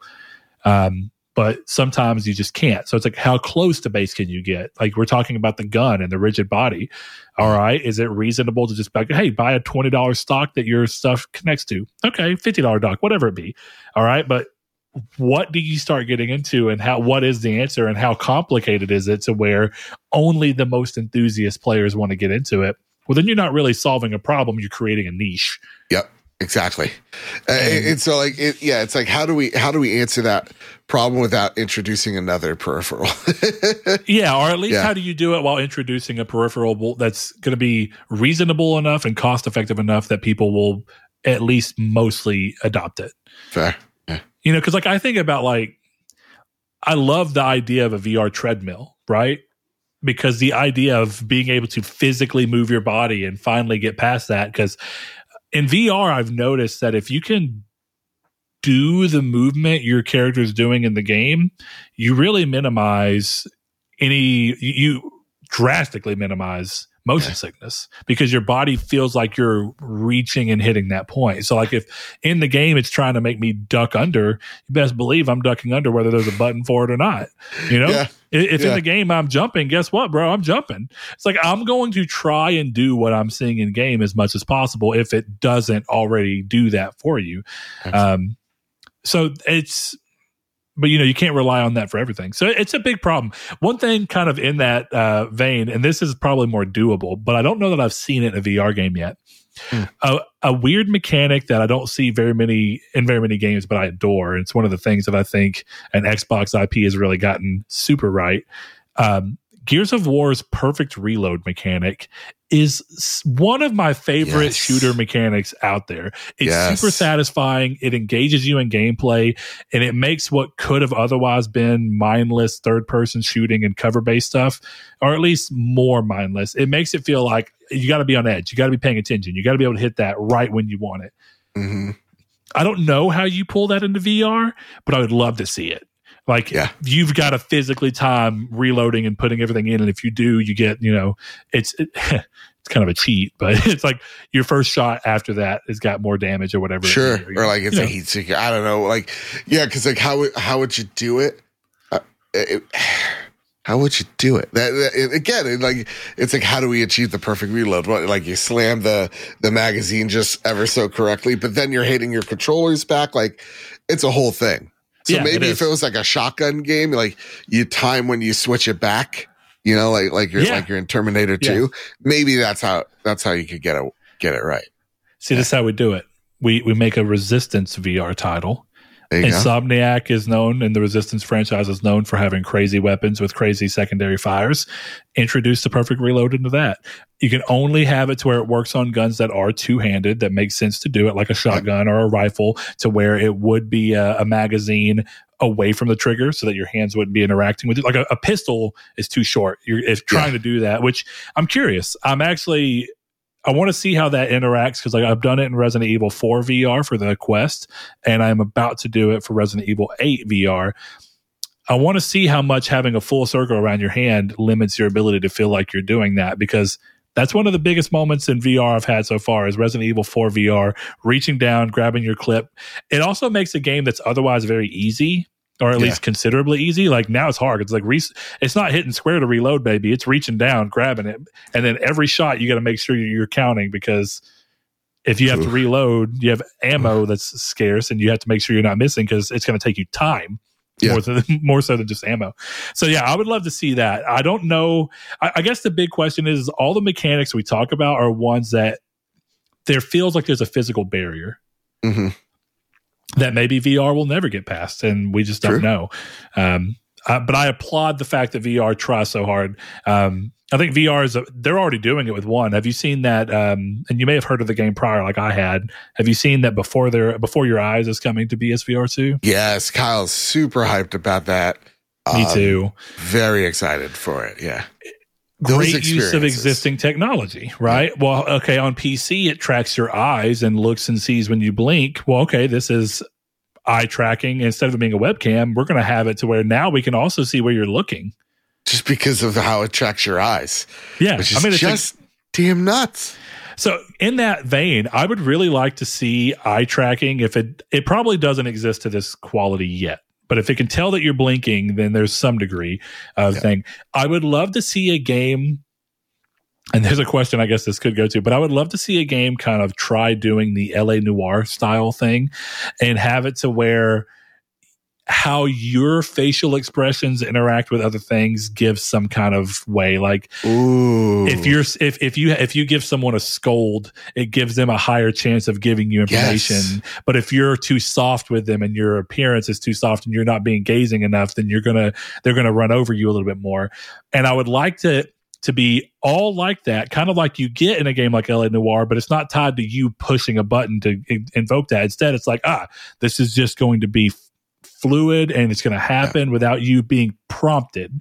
And that's how I think you really use VR to create something that feels like it's being birthed in the moment. Everyone's going to have that, like, dude, when you ran into this guy, what happened? Oh man, I played good cop, bad cop with him, Yeah, exactly. Like your gestures, your brow movements could kind of dictate, like, I'm intimidating a guy, so I'm pressing B, but I'm also like scrunching up my face, like, like glaring at him, or like I'm giving like a subtle wink at like a wink or a nod of like, hey, keep this between us.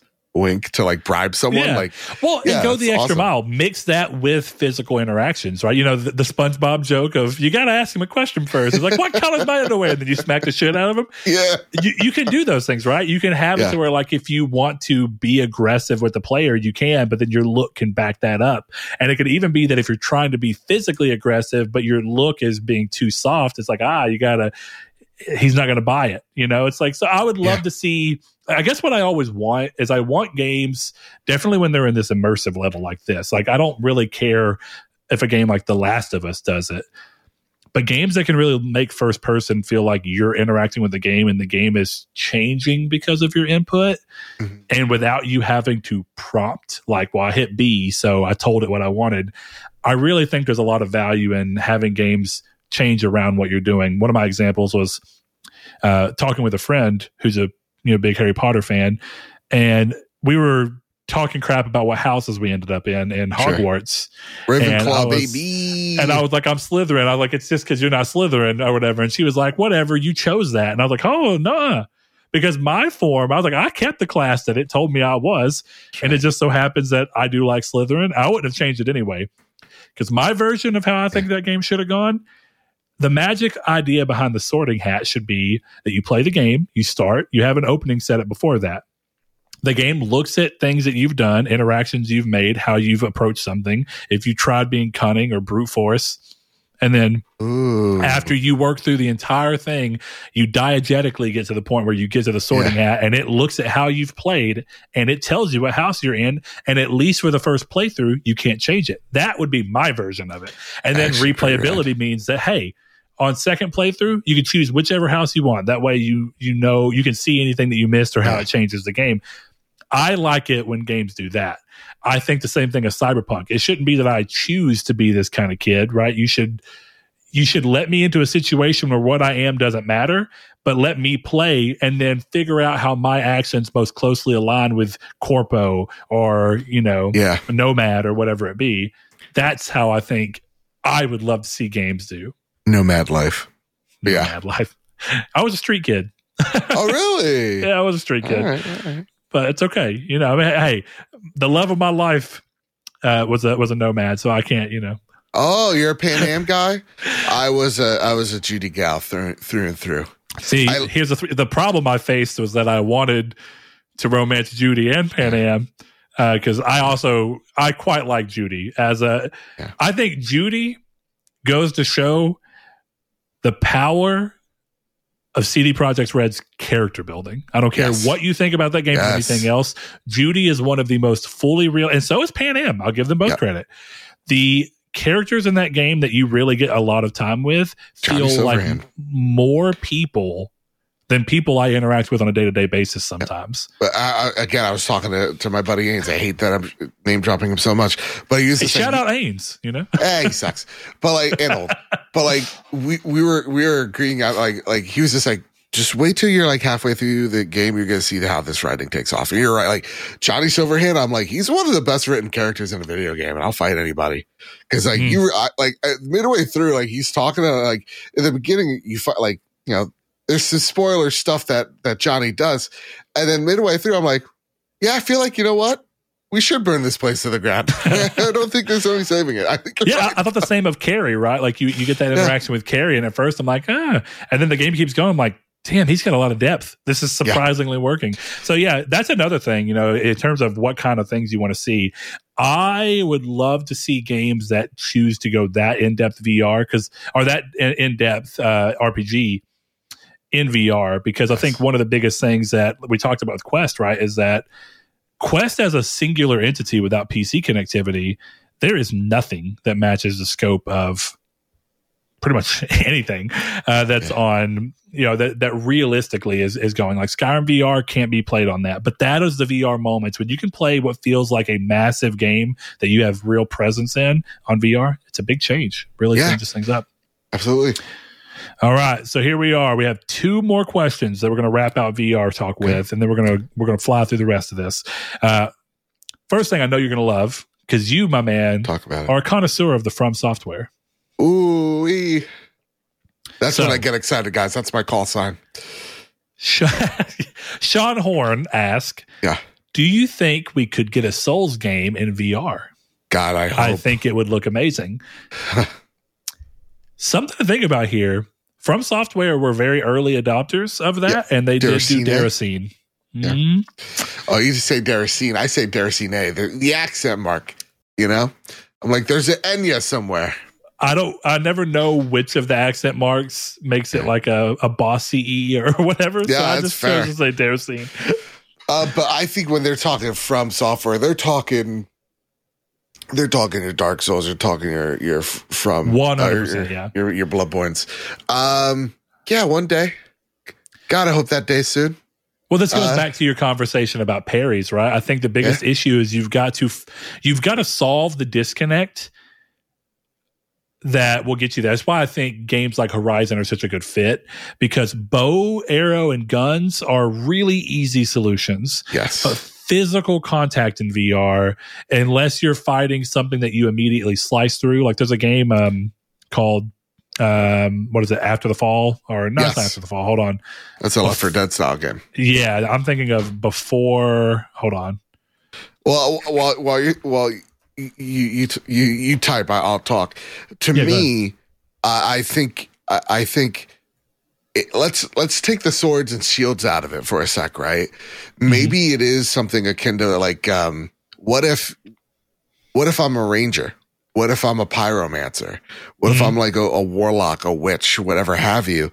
And like I'm casting spells, and like there's movements or gestures that I can do to block enemies, or things that I can do to dodge and maybe even parry a bit. Like we could toss them. Like, to me, it's tossing out what we think a From Software game is and going, how do we make it work for VR, rather than trying to force those mechanics in with what we think of like a hack and slash, like, From Software game would be, thinking of like a Bloodborne.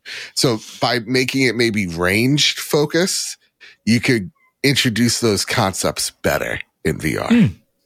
Yeah, perhaps. 100%. Yeah, I agree with that. The game I was thinking about is called Until You Fall. It's a roguelite. It's a hack and slash roguelite for VR. And the idea is that like when you get to most enemies, you just slice right through them. There's no reason they don't block or try and do anything like that. They can attack you, but you have opportunities. Like you can die. You can like, it's not a parry really, but like if you do things at the right time, like knock their hand away. But you don't have to have that same sense as I feel like you'd have to have in a Souls game. So, ooh, this looks cool. Right. It is an interesting game. It needs a little bit more, but it's a cool idea nonetheless. It's in that VR in between where it's like, well, you gotta walk before you can run. Yeah, absolutely. So here's the hoping they get a chance to run with a similar idea, because it's a good game. All right, last question. Okay. No Fate, one of our patrons, he comes in and he says, "Oh, actually, I have a couple." It's fine, we'll get there. No Fate says, both of you pitch your own VR game. I mean, mine's is all branding. Like, just give me a Star Wars game. What I got to do.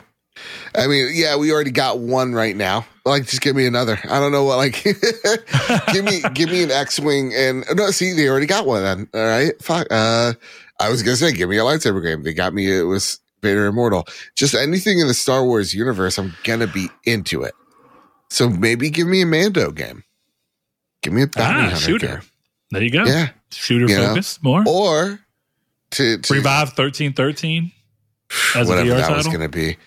You know what? If Mando ran because of, or Mando lived because 1313 had to die, that's fair.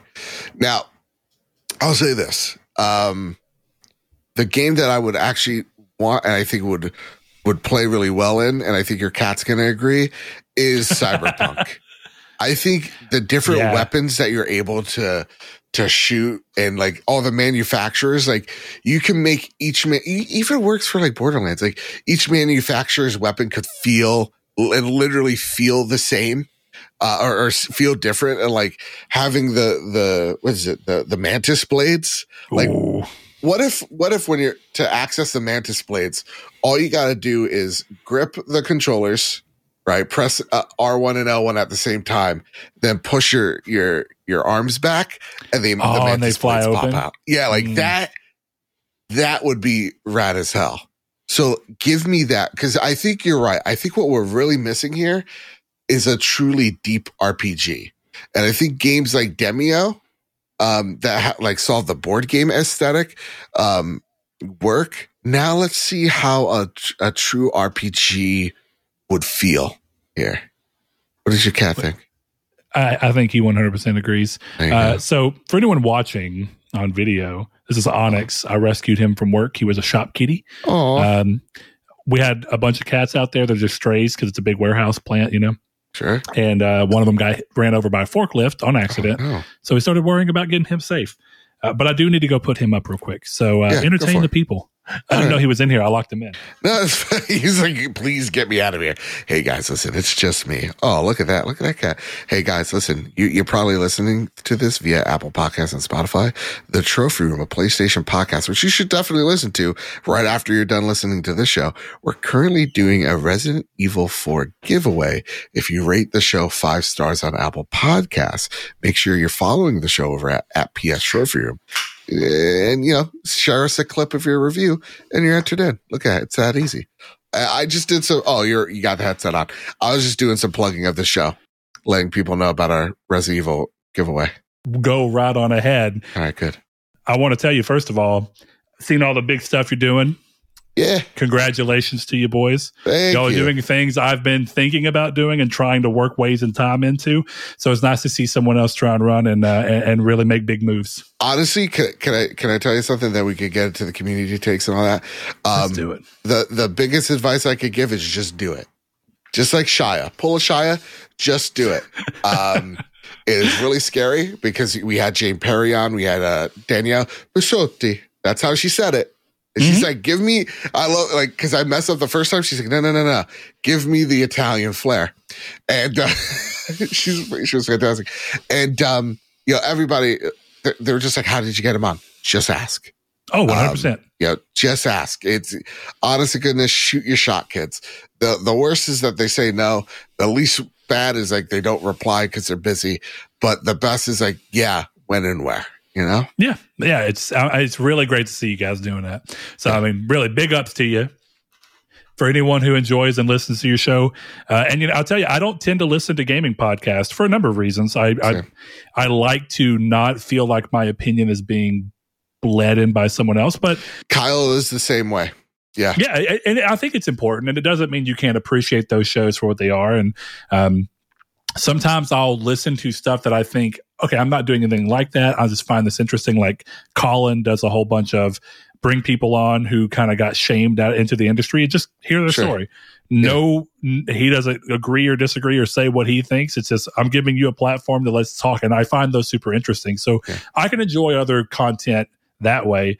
But every now and then, if y'all are talking about something that I'm like, I don't think we'll really talk about that, I'll tune in and kind of just get y'all's thoughts on stuff. Thanks, I definitely I tuned in and listened to the Horizon whenever I asked y'all about that, because I think it's a genuine question for the PlayStation fan base of at what point do you start to feel much like the Star Wars fan base has had issues to where occasionally you feel like you're getting bombarded, and it's like a blessing and a curse. Like you feel good that you're getting bombarded, but you also have that worry of like, But can one I day, eventually get tired of it? yeah. And so like to me with that question too, I'll answer it here on the show is as long as the content's great, that won't matter. It's the times where you slip. I think it's something the MCU is kind of facing where it's doing a little bit too much and not appreciating the folks that are doing the hard work to bring those things to life, where if they scaled back and they were just like, hey, listen, we can have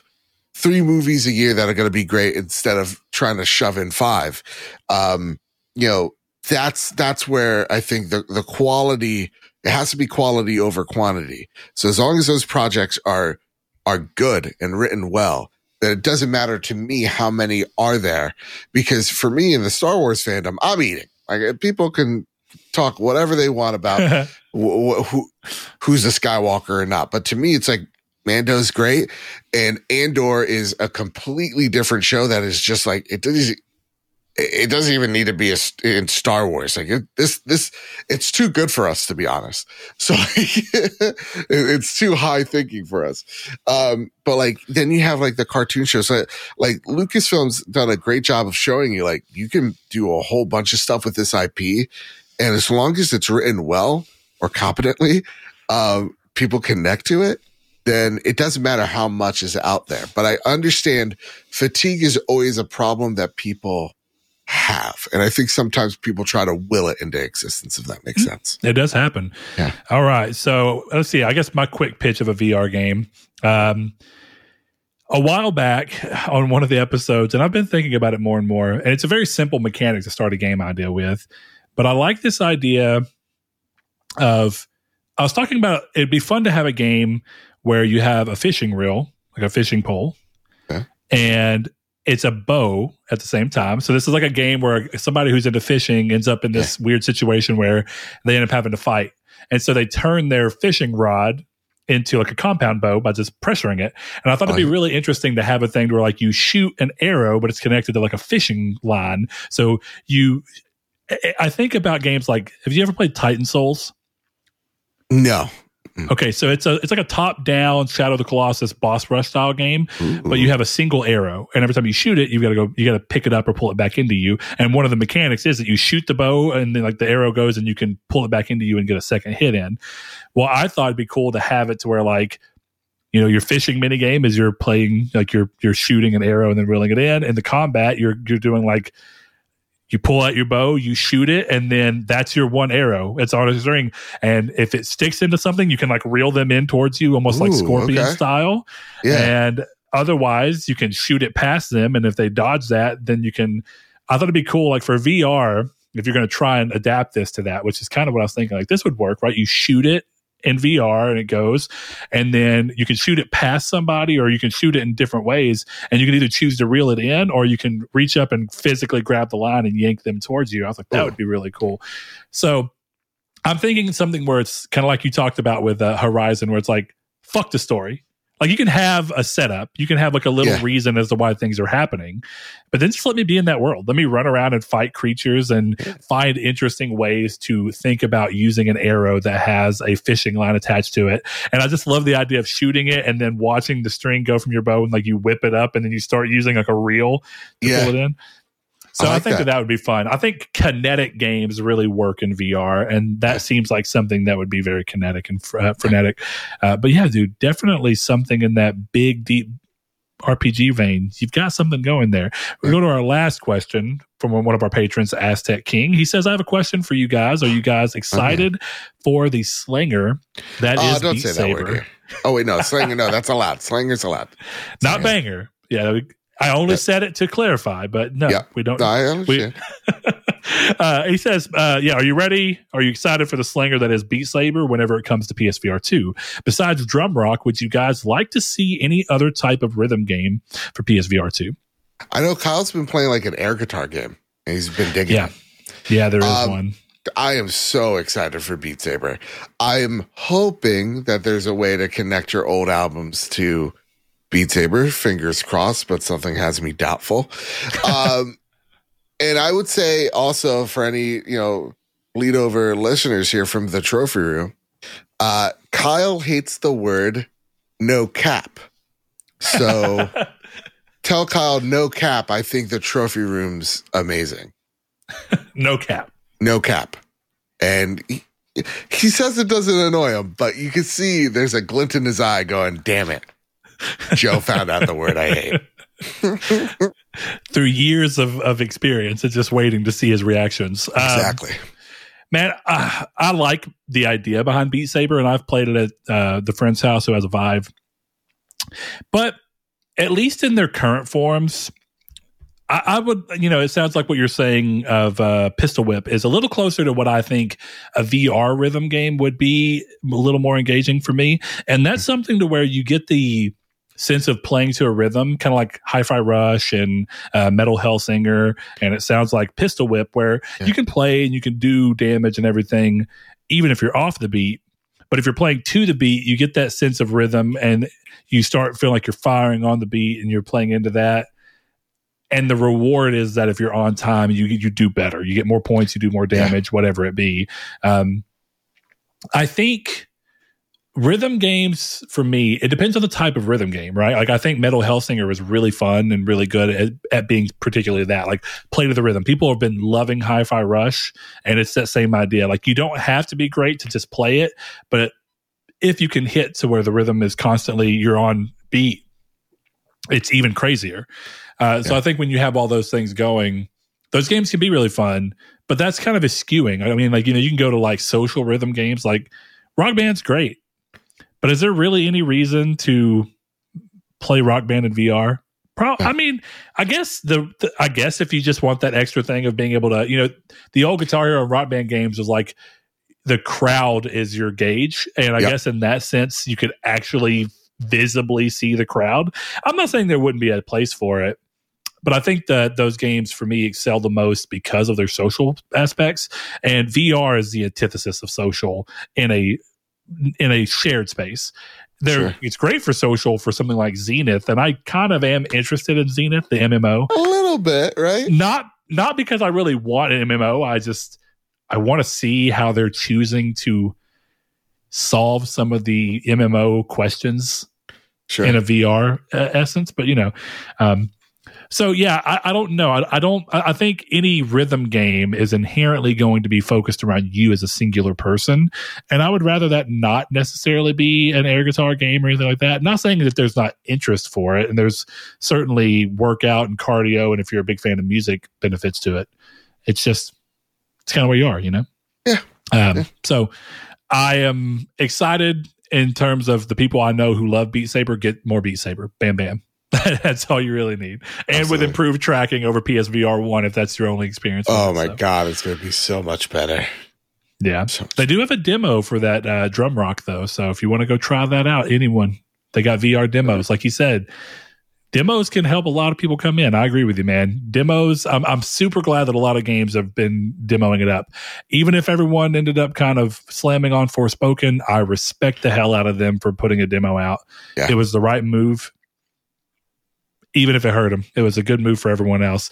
So you know what? Speaking of music, we get to go into the community's take, where one of our patrons, B-Raj88, last week asked us, and we decided to ask you. Chris had his. We decided to go into some pretty crazy ones of this. So we've already answered this question. So Joe will give you a chance to answer as well. But you get funding to develop any game. And as a bonus, you get the rights to any musical artist's entire discography to use for your game. Who are you picking and why? So just throw it out there. You can use the music just to amp up your gameplay, kind of like Doom does. You can use it to where your music is working the story around it, and it can either be kind of like a musical a la Disney. Okay. Within a game where you're using the songs to actually tell a story. So the first thing I always do anytime we get... Hamilton, and it's made by Telltale. Let's go. Oh boy, that has a chances of getting really interesting. Yeah, absolutely. All right, Joe. All right. No, you want a real answer? Hey, go for it, man. Let everyone in on your musical taste here. That's what this really is. I'm a huge metalhead. I also love hip hop. I also love pop. So like, Man, I'm all sounds over the place. to me like you are like me and you just love music that you like. Yeah, I also have ADHD. Like, trust me, I hear music sometimes and I'm like, I don't like anything about that. Yeah. And then sometimes it's not about genre. I mean, I definitely have tendencies toward a genre. Yeah. But if I like a song, I don't give a shit if it's country, pop, jazz. If I like it, I like it, you know? I want the simple. I want something simple. There's a song that I listen to that always gets, it reminds me of Bloodborne. And I just want people to know that this would be an excellent trailer, music for Bloodborne. And give me Burden by Slipknot, a 5-minute trailer of Bloodborne attached to it. Because that is blood. Like that song to me is just, it's Bloodborne. Like that is the vibe. But if I'm getting any money to make any game that I want using any discography, yeah, give me a Rhythm Soulsborne game that let's drown out the metal. We got a lot of metal. But like, let's give us throwing out the burden. Right. I got to give you Chef's kiss. Yeah. Hey, throwing out deep cuts. Deep cuts. For Slipknot. Yeah. That's real fan Slipknot stuff right there. There you go. But I'm proud of you. I'm wearing my Slipknot shirt right now.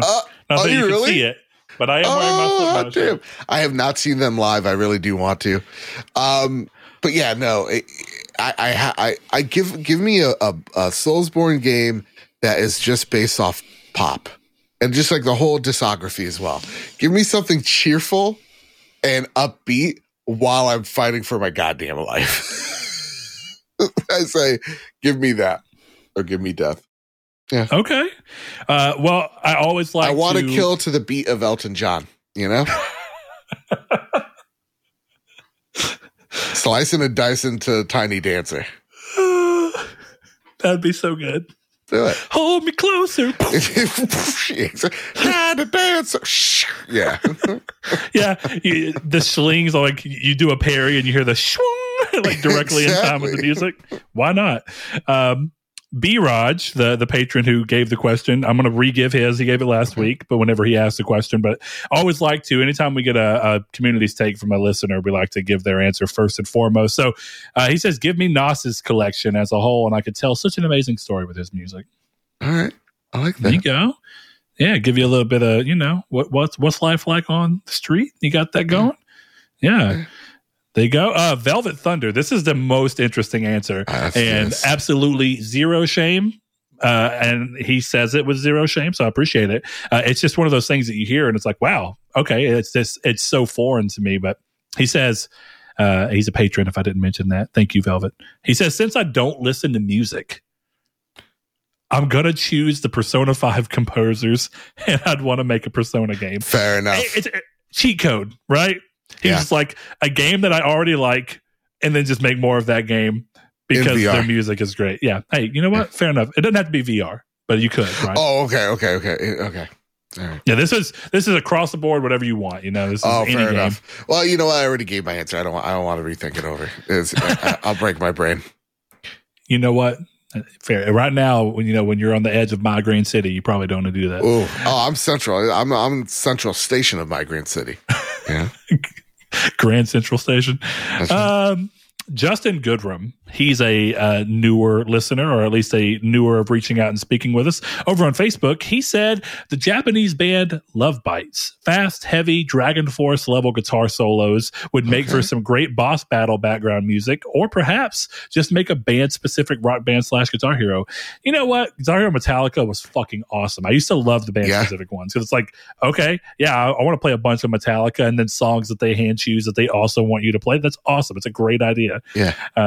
The Beatles one? Ooh-wee. That's what I'm at. I'm not a big Beatles fan, Huge Beatles. That's what I grew up on. I barely know any Metallica songs as much as I love metal. I barely know any Metallica. I grew up on the Beatles and Queen. Yeah, see, that's the thing. My dad was a metalhead, so I grew up on Disturbed, Godsmack, Metallica. I was 5 years old in the back seat singing Down with the Sickness and singing Godsmack. It goes to show how great my parents were. Just in the back seat, like, stay away from me. The one I used to always yeah. Preschool teacher comes up to your dad. He doesn't want to share. He's just screaming, "Stay away from me!" I don't know what's wrong. Yeah. I was getting onto him for being, he was messing with his Game Boy while he was in class, and he said, "Get off of my back, bitch!" Yeah. he kept on saying, like, listen, I don't want to say anything about your son, but he's getting sick all the time. He's coughing. He's going, it's we're concerned. Anytime I try to discipline him, he just goes, "Wah!" Oh man. But to that extent, right? Some of the great music I listened to growing up and still listen to all the time. Josh Shoop comes in and says, "Chainsaw Man the game, except you're Fred Durst. The OST is exclusively Limp Bizkit," as it should be. God damn. Thank God. Fire game. You can make a fire game off of that. Thank God, like during the early 2000s, I feel like my parents did raise me right, because I know nothing about Limp Bizkit, and I feel like I'm better for it. Limp Bizkit's so good. I love them so wholeheartedly, and I say this knowing that the thing I appreciate about Limp Bizkit, right? Their shit is sometimes so cheesy, but they sell it with the most fucking heart. Like, he says that shit like it's from his heart, and I believe it. Yeah. If any other man looked me in the face and was like, "I pick a chainsaw," what? I'd be like, "You fucking stupid." But something about Fred Durst, my man has got the ability to hype people the fuck up. All right. It's amazing. Jokes aside, there are some genuinely fantastic ballads from them, or what you would call like a heavy ballad from them. Some of their absolute best songs are not goofy in the slightest. They are fantastic, but some of their best songs are also rolling. You just fucking. That's all I know. Yeah, yeah. It's the life, man. There's a song off of. They have an album called Gold Cobra, and there's a song where the chorus is just like, "One more sucker MC gonna fry," and I fucking love it. It gets me super hype every time I hear it. It's a great song. I don't even know.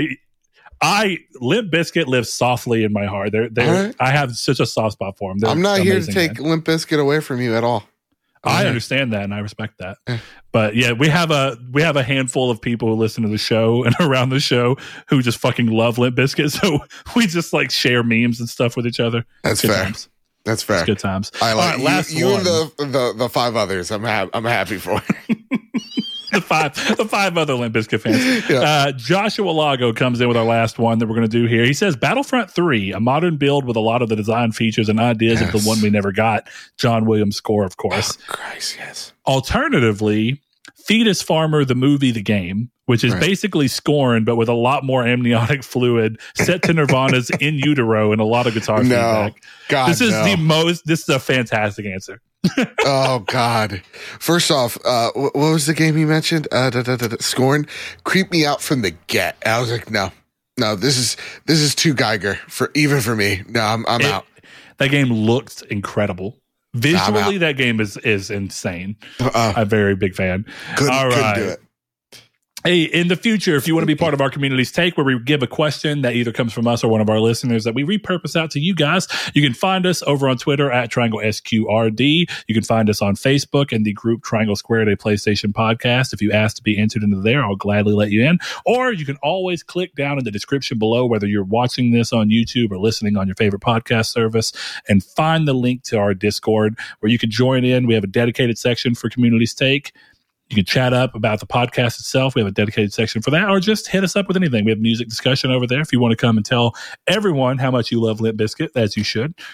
We can slowly but surely bully Joe into listening to Limp Bizkit. That is my goal by the end of this episode. Listen, or you just say, you come in, go Gaga is queen, because here on the trophy room we stand Gaga more than anything.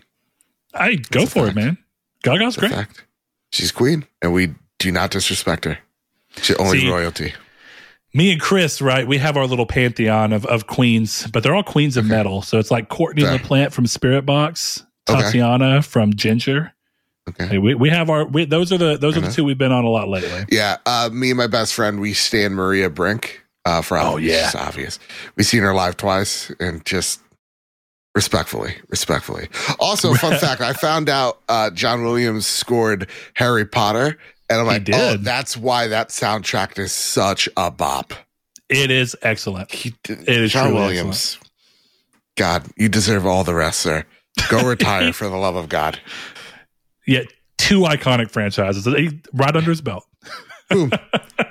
Yeah. Like nothing. Like just chewing gum that you can pull out at any time. Yeah. You want some? Anytime. Elfman, hold my wand or whatever this thing is they have. You know? I need to rest now. Hey, shout out to Elfman, though. Also a fantastic composer. Gotta give it to him.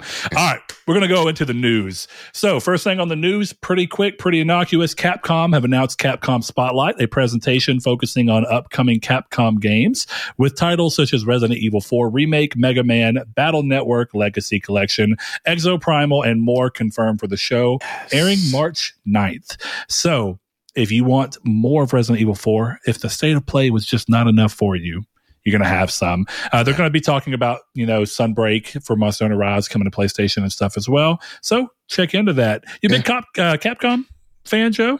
I've become a big Capcom guy. So fun fact, Resident Evil 7 is my first Resident Evil game. Right? Oh, okay, nice. And then I fell in love with that game. And then I played 2 Remake, 3 Remake. Like ever since I've just been Resident Evil now is I stand it, because for me, the thing that got me into survival horror is Dead Space. So God knows I love that Dead Space remake. It means so much to me that it's here. But Capcom's been hitting on such a level that it seems like every game they're putting out is just doing so well. So the one that I'm excited for, because this Spotlight really does seem like just, hey, Resident Evil's out soon, and we got other games that need a spotlight. So this game could be the reason why people show up to highlight games like Exoprimal that I think look cool as shit. Like again, it's another one of those game ass game experiences. So I'm excited for this as much as I won't be streaming it live anywhere, but I'll be tuning in. Like, yeah, for sure. For a recap. I think Capcom have really gotten to a point where this past generation specifically, and I think starting with Resident Evil 7, they've really started to set the pace in the industry in a sense to me.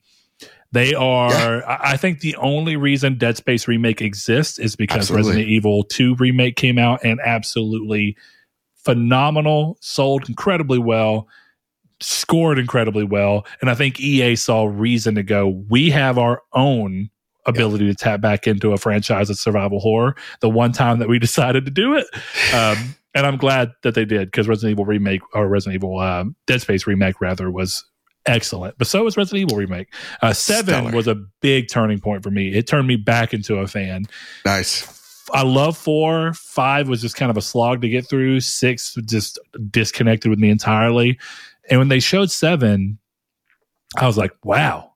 And then they showed it in VR, and I thought, wow. So I played it in VR first, and I think that really helped. But I replayed it 2D last year, and I was really impressed at how well it holds up, even outside of VR and just in general all these years later. Great game. All right, man. Exoprimal. That game is, I'm curious to see people's reactions, because the only problem I see is that Capcom decided to show a game about dinosaurs with a character that looks decidedly close to the character or main protagonist of Dino Crisis. Yeah. Bold choice, but I feel like they will eventually they'll get there. They'll get the Dino Crisis. I'm genuinely curious. I think Exoprimal is a feeler. Yeah. Because as we talk about sometimes with backwards compatibility, it's a great thing. It's great to have. Sure. But it's really easy to talk that I would love backwards compatibility. It's a lot different to actually play backwards compatibility. And same things here, right? You can talk all day long about how you would love a remake of Dino Crisis. Yeah. But would you actually buy it if they made it? Or would you, as soon as they showed it and anything was lightly different, would you complain that they changed something? And it's a balance, right? I think what they're trying to do is that earn goodwill. Resident Evil 2 remake, goodwill. 3 remake, a little mixed bag, mostly goodwill. Hey, Resident Evil 8 comes out, goodwill. Resident Evil 4 or Resident Evil 4 remake comes out, goodwill. I just think that they're trying to build that up, see if it's a fad that people can get tired of remakes, and then also use Exoprimal as an example. But yeah, we'll see. Moving on, though. Next piece of news, Budokai Tenkaichi is back after a very, very long break. After a streak of popular titles such as Xenoverse 1 and 2, Dragon Ball FighterZ, and the recent Kakarot, Bandai Namco have released a trailer teasing a return to the long-dormant Budokai Tenkaichi series of 3D Dragon Ball fighting games. Not much info was given in the short teaser, just showing Goku transforming into the now eponymous Super Saiyan Blue, as it cuts to a, quote, a new Budokai Tenkaichi begins, end quote. That is it. But all right, the hype on the internet went wild. I'm so happy for you guys. My first thought, I'm a little tired of Dragon Ball. I had a conversation earlier today about this. I'm tired of Dragon Ball games just being the show events retold through a set of mechanics. Yeah. And I really want to see them break past that. My ideal setup for Dragon Ball games would be to do what they used to do with the movies, where they're not canon, but they're really fun individual stories that you can just go out and do. Do that with the games. Give me an individual story that has its own its own stakes, its own characters, its own villains, its own arc. Sometimes they can be, characters that are related, like Cooler or, Super Android 13 or whatever it be. Using those as examples of you can create characters that are somehow tied to other characters we know about. But I think that they have abused that damn storyline of Dragon Ball Z in particular, and I'm tired of it. Absolutely. So Tenkaichi's at least nice that it's not doing that, right? It's just going to be a fighting game. Yeah, I'm happy for y'all. Budokai used to be my jam back on the PS2. I'm so out of Dragon Ball that I'm just happy that it's still a thing that people are loving it still. Because my immediate thought was, I don't know if the DualSense can handle my full adult strength cranking those fucking analog sticks to win the, when you're having a Kamehameha battle. You're like, oh, dude, fuck. Exactly. That's going to cause a lot of drift issues, that game. So tread lightly, Budokai Tenkaichi. One thing that people are going to have to think about that's going to be missing, the old Budokai games and Budokai Tenkaichi, they were known for having mini games as the loading screens. Loading screens won't exist anymore. That feature will be gone. That's what happens when you don't make a game since PS2. That's right. To that end, while we're talking about two Japanese studios series games, Kiki comes in with a pretty deep question. I think is going to be an interesting conversation here. So I hope you're ready to have a potentially difficult discussion. Always. He says, what do y'all think about the discourse currently plaguing Final Fantasy 16? And I decided to press to make sure that I knew which one he was referencing. And the two that I was fully aware of and that I think are getting the most traction was, of course, the JRPG terminology apparently having some issues, but also the diversity conversation around the game that has kind of been ongoing and looming to some degree since the main reveal for it. Yeah. So with those in mind, he actually came back and said everything. Gameplay discourse, the JRPG term being offensive to Japanese developers till this day. People feeling as though turn-based is the only thing that makes Final Fantasy a Final Fantasy game, a real Final Fantasy game, etc. Okay. So I think we got to kind of break this down a little bit. Yeah. Clearly there is a lot going on to play here. So we're going to look at our main pillars. We have diversity as one, gameplay discourse as two, which I think is kind of in line with the idea of turn-based in making something a real Final Fantasy game. So I think they have three pillars. We have diversity, JRPG, and then gameplay and how that plays into people viewing it as a real or not real Final Fantasy game. Yeah. So in order of cracking these, I think let's start off with what I think is probably the easiest one to just discuss. And it's the idea of long-running franchises and what their identity is. So the first thing I kind of want to look at is gameplay discourse and thinking about how people look at Final Fantasy and what they choose to give value as a real Final Fantasy game, at least insofar as the bubble of the internet is concerned. So I've seen that you were kind of talking about Final Fantasy 16 being something that you're excited for and you're seeing here. But as far as I understand, you don't traditionally really have a relationship with the Final Fantasy series. No. Right? Yeah, I'm such a weird PlayStation fan because like there's some PlayStation games that I don't mess with. And Final Fantasy is one of them. So Final Fantasy, for me, it was just never something I was, I had to say, interested in. But just one thing led to another. Like, when you're a kid, you could get game one or game two, and I always just picked the game that wasn't Final Fantasy, and I maybe had to do with the numbers because I'm like, I've missed out on why am I jumping into 10 just because it's 3 pretty ladies, though that was a convincing argument for me back in the day. So I'm just gonna go play Unreal Tournament, or there were some that I got into. And not technically Final Fantasy, but Final Fantasy characters like Kingdom Hearts that I absolutely loved because it ditched that turn-based combat. So for me, just strictly as a person that doesn't have a huge experience with Final Fantasy outside the MMO, and with Final Fantasy VII Remake being the only one that I have beaten, for me, the gameplay that I saw is getting me into the door that is Final Fantasy. Because I do think that they're probably crunching the numbers and going, yeah, turn-based is a popular genre for sure, but we think we got something here with this brand that is going to help revigorate it for the masses.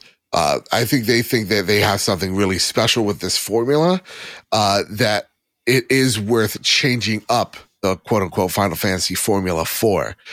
A lot of games change up the formula, and that's not necessarily a bad thing, right? Mm-hmm. Like Kratos can't jump in 2018 and in Ragnarok. He's got shitty knees. But in God of War Prior, it's a hack and slash, you know what I mean? So to me, I think the difference here is not that we haven't seen games iterate or, do something different. I think also Doom is a great example of that's not necessarily the game we know Doom being, but it reinvigorated itself in such a way that it is what we think a modern Doom would play like. I think it's a drastic change, and that's what people are scared of the most, is that people are scared of change first and foremost. So they have to do a lot of convincing. And I think what Yoshi P and the directors are trying to show is, by just releasing these previews early, is showing you how much confident they are in changing the formula. And by even just allowing a demo to be had 2 weeks before the game releases is such a smart move for them to go, look, we get it. This isn't turn-based, but we're showing you why this is a numbered Final Fantasy that you're going to get into. I think this is a really good part to interject here because I think, would you agree at least that you've seen Final Fantasy here and there, right? Yep. But would you think that part of the reason that you feel the way you do about this idea of change and this idea of turn-based being something they were moving away from, in reality, as someone who's been a Final Fantasy fan since Final Fantasy 7 was my very first one, and I played 6 and played 8 and 9 and 10. I didn't play 10-2. I fell in love with Kingdom Hearts, and it kind of went from there. I've played 12. I didn't beat it, but I played it. I played 11 online. Drastic change for that series in a ton of ways. 13, I played sporadically across the series, but never finished any of the 3. So this series has been, from someone who's been a little more part of it, this series has long been known for constantly changing, right? Yeah. Even turn-based, right? They're constantly changing with what a turn-based game is, right? 7's got active time battle where you got to wait for a gauge to come up. 12 has got a version of that where it's real time in how you move, but you have to wait for your action bar to fill before you attack. And it's kind of like a weird hybrid. And then Final Fantasy VII Remake is a good example of a game that in reality is a real-time game, but there's turn-based stylings within it where you can pause the game and choose actions. And 15 was a real-time game that eventually added in the ability to pause between each action and faux turn-base it to a degree. Yeah.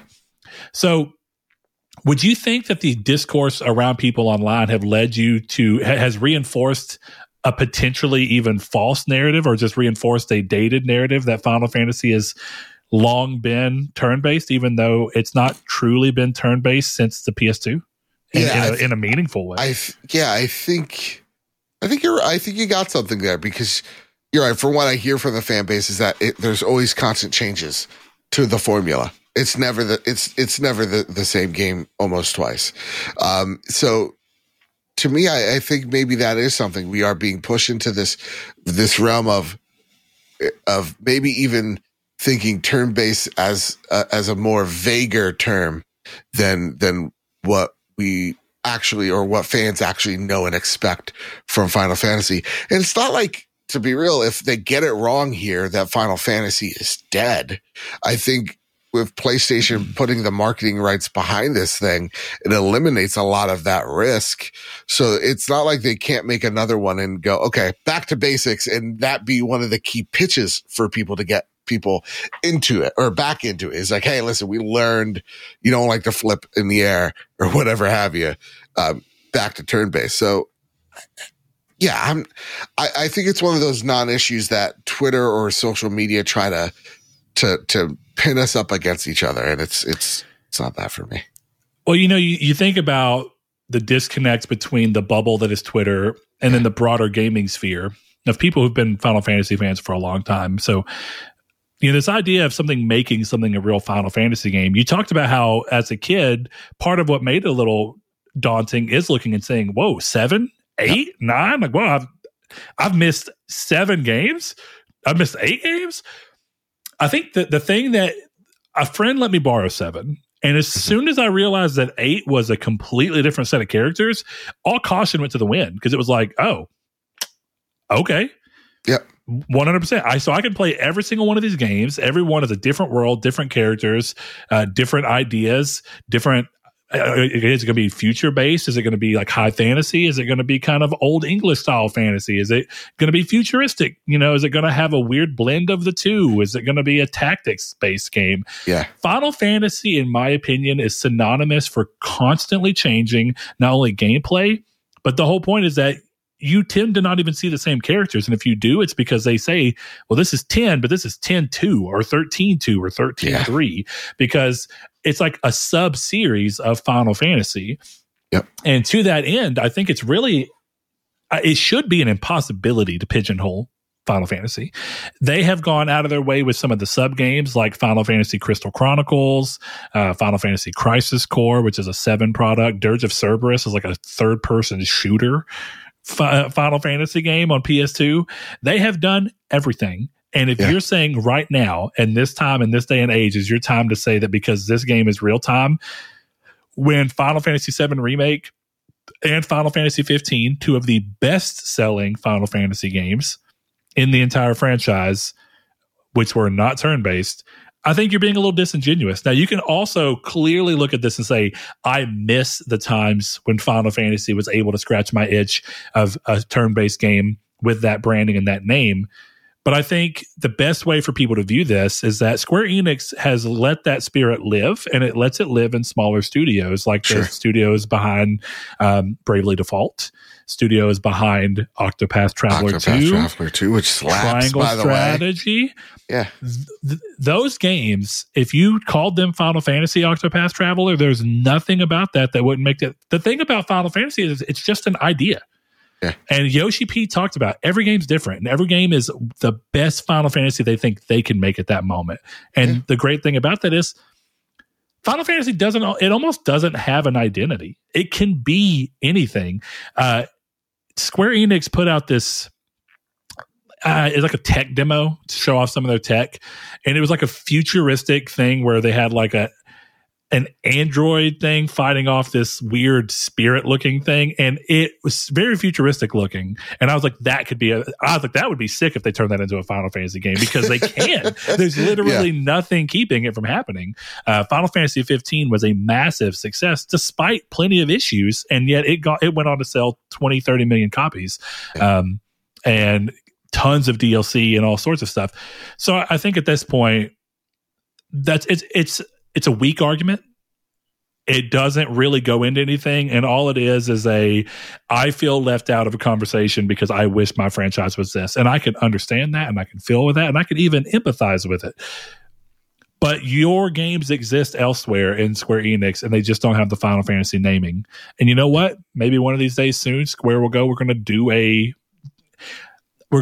a different style. Like I'm assuming what's happening here is people are really wanting a game like Final Fantasy X again, where they're pushing the boundary of 3D graphics and everything, and still doing all that, but then still being turn-based.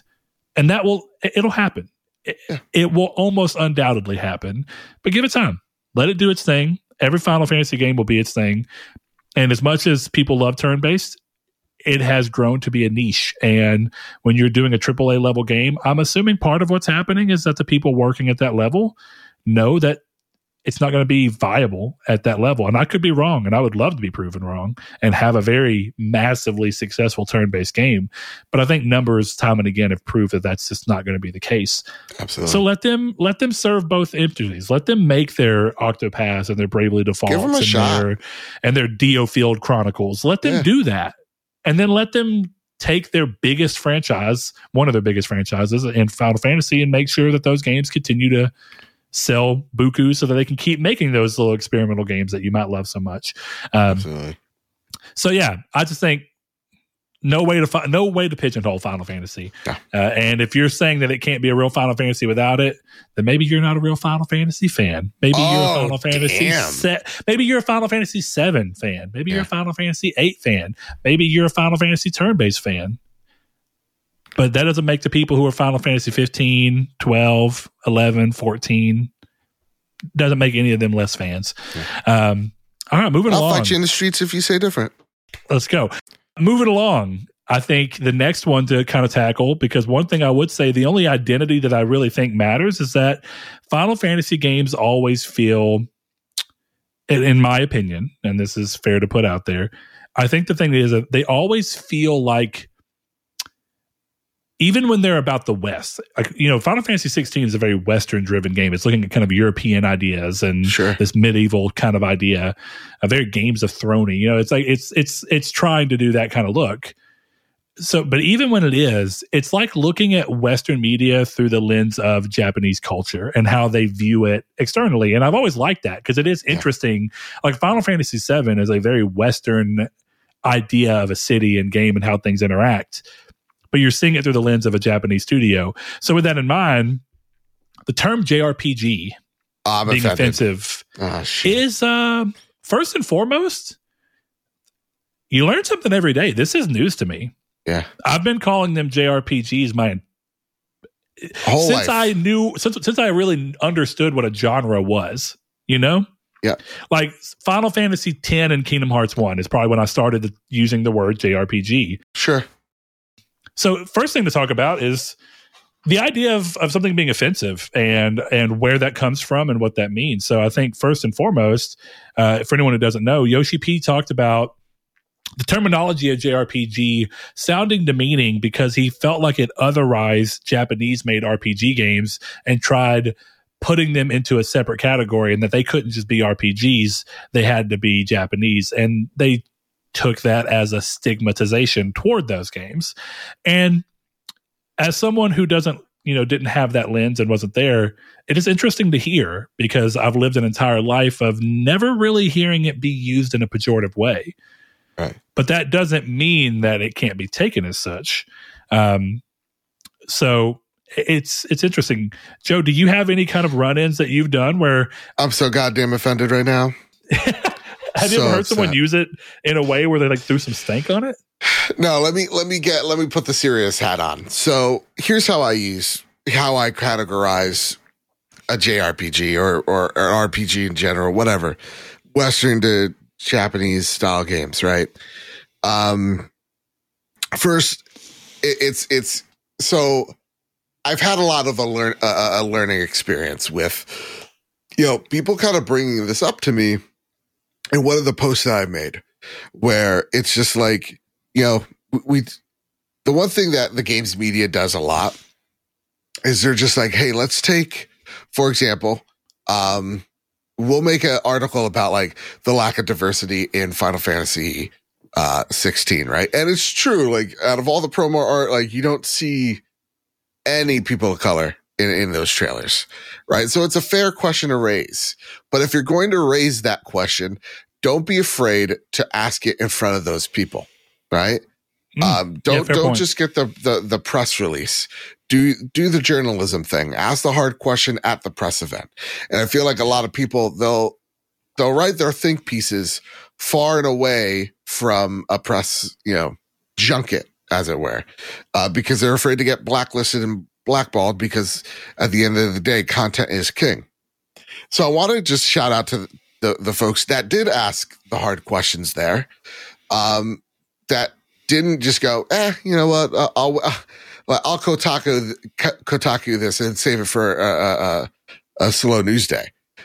That said, when I think of a JRPG, I never thought of it as a negative thing.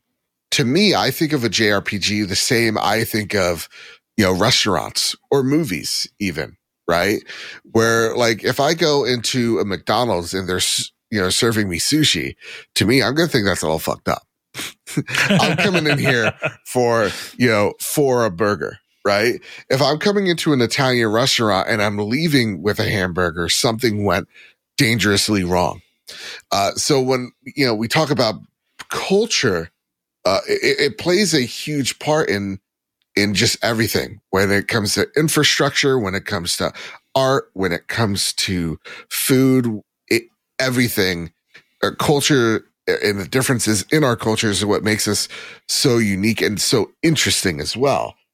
But what I've learned in this conversation is when I close my eyes and I think of a JRPG, I am thinking of something that is turn-based, right? I am thinking something that is, has a party system. I'm thinking of something that has, robust mini game mechanics or romance options, mini games that are going to have me in for the long haul, 100+ hour stories, that type of stuff. When I close my eyes, that's what I think about a JRPG.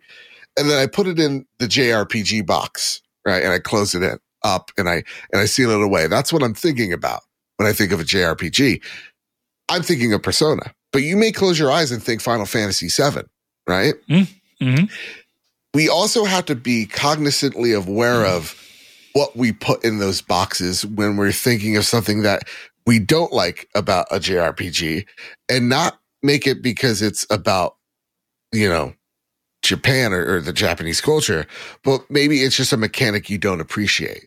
Because I think one of the most important things about a JRPG is the culture of Japan infused in those games. The thing about Eastern culture that is awesome, that it's always about we, us, instead of me and I. And you get that time and time again sewn into these games of bettering your fellow man. And so to me, I never used JRPG as a way to demean Japanese people. So in a way, I was just like, come on, guys, what are we doing here? Come on. Like, this must be a slow news day. And then I saw what they were talking about through a G4 skit where they're talking about, and it's really, guys, it's pretty wild what they say in here and what they're able to do. It goes to show, wow, we have come such a far way, because like they were like talking in Japanese accents. They were like throwing like, Kim Jong-un like in there with like other popular like Japanese people. Like it was crazy what they were doing. And they were talking about how this game was just too Japanesey, right? And that's a term that I've used and I've heard thrown around where it's just like, yeah, this game's too Japanese for me. Well, what the fuck does that really mean? Right? So to me, I'm like, okay, I can definitely see where people toss around the word JRPG or toss around the word of like, it's too Japanese, and go, okay, but what is too Japanese, right? So like, when I say we got to be careful about what we're putting in those boxes, is we may be subconsciously putting in stereotypes in those boxes as well, right? So to me, though, I've never used the term JRPG in a negative way, and I will keep referring to those games as JRPGs, or games that follow that lineage as JRPGs. I can understand now why people go, yeah, I don't like that term because it should just be RPG. But again, the way I see it is we're approaching a future where we're going to see more South Korean developers, Indian developers, African developers. We're seeing a big blow up right now in Eastern European games. China in particular has been very big. China as well. So we're going to see what an Indian RPG, how it looks, feels, and how that culture impacts the genre in really interesting ways. I think that's where it starts to get to me. Like, I guess I have two utilitarian purposes for it. Yeah. Like, I tend to use it as specifically like, okay, there are games that have these types of qualities, tend to. And so even if it doesn't check every one of those marks, it checks enough marks to where the usefulness of being able to categorize it as a JRPG helps me understand where it fits within my head and the potential of me liking something about it. Because I do like what I consider to be JRPGs, but there's a level. Right. Yeah. And it's like, what are the ideas that they're going? And sometimes I like it when they blend them, but sometimes I don't like it when it's too prominent of one thing. And that same thing could be said elsewhere, but I'm looking at that totally as JRPGs as being one more subcategory to help me categorize something. Because we like to conceptualize. Of course. And you see it in music where it's like genres in music are crazy. Yeah. And realistically, people try and find ways to like, well, I'm actually, I'm post-hardcore. Okay, just back up. It's like, come on, man. Yeah. Realistically, you're a version of rock or you're a version of metal. It's like, yeah, you can go into the weeds, and the weeds do help, right? If you say, I like hardcore music, well, there's probably going to be a few bands that you think of like, okay, post-hardcore, what do I have? And then bam, bam, bam, you got a couple Title Fight, bam, bam, you throw a couple fights out, a couple of bands out there, and you've got it. And the same is true of games, right? If you say, and I see this happen with, and I guess that's what I mean. So as a descriptor, the only difference I'm finding is that you can use it to where you're looking at it and you're saying this set of things is something everyone's agreed is Japanese RPG, so that's what we do. And how is that any different in this sense, right? You think of that and you go, well, that's not any different than saying it's an action RPG. It's an ARPG. And you say, well, that helps me know that it's a type of RPG that is not turn-based focused. And instead, it is focused on me being in constant control of the character and combating in real time in a way that is more action-driven than you would typically see in a turn-based game. Yeah. And bam, you have a new subcategorization.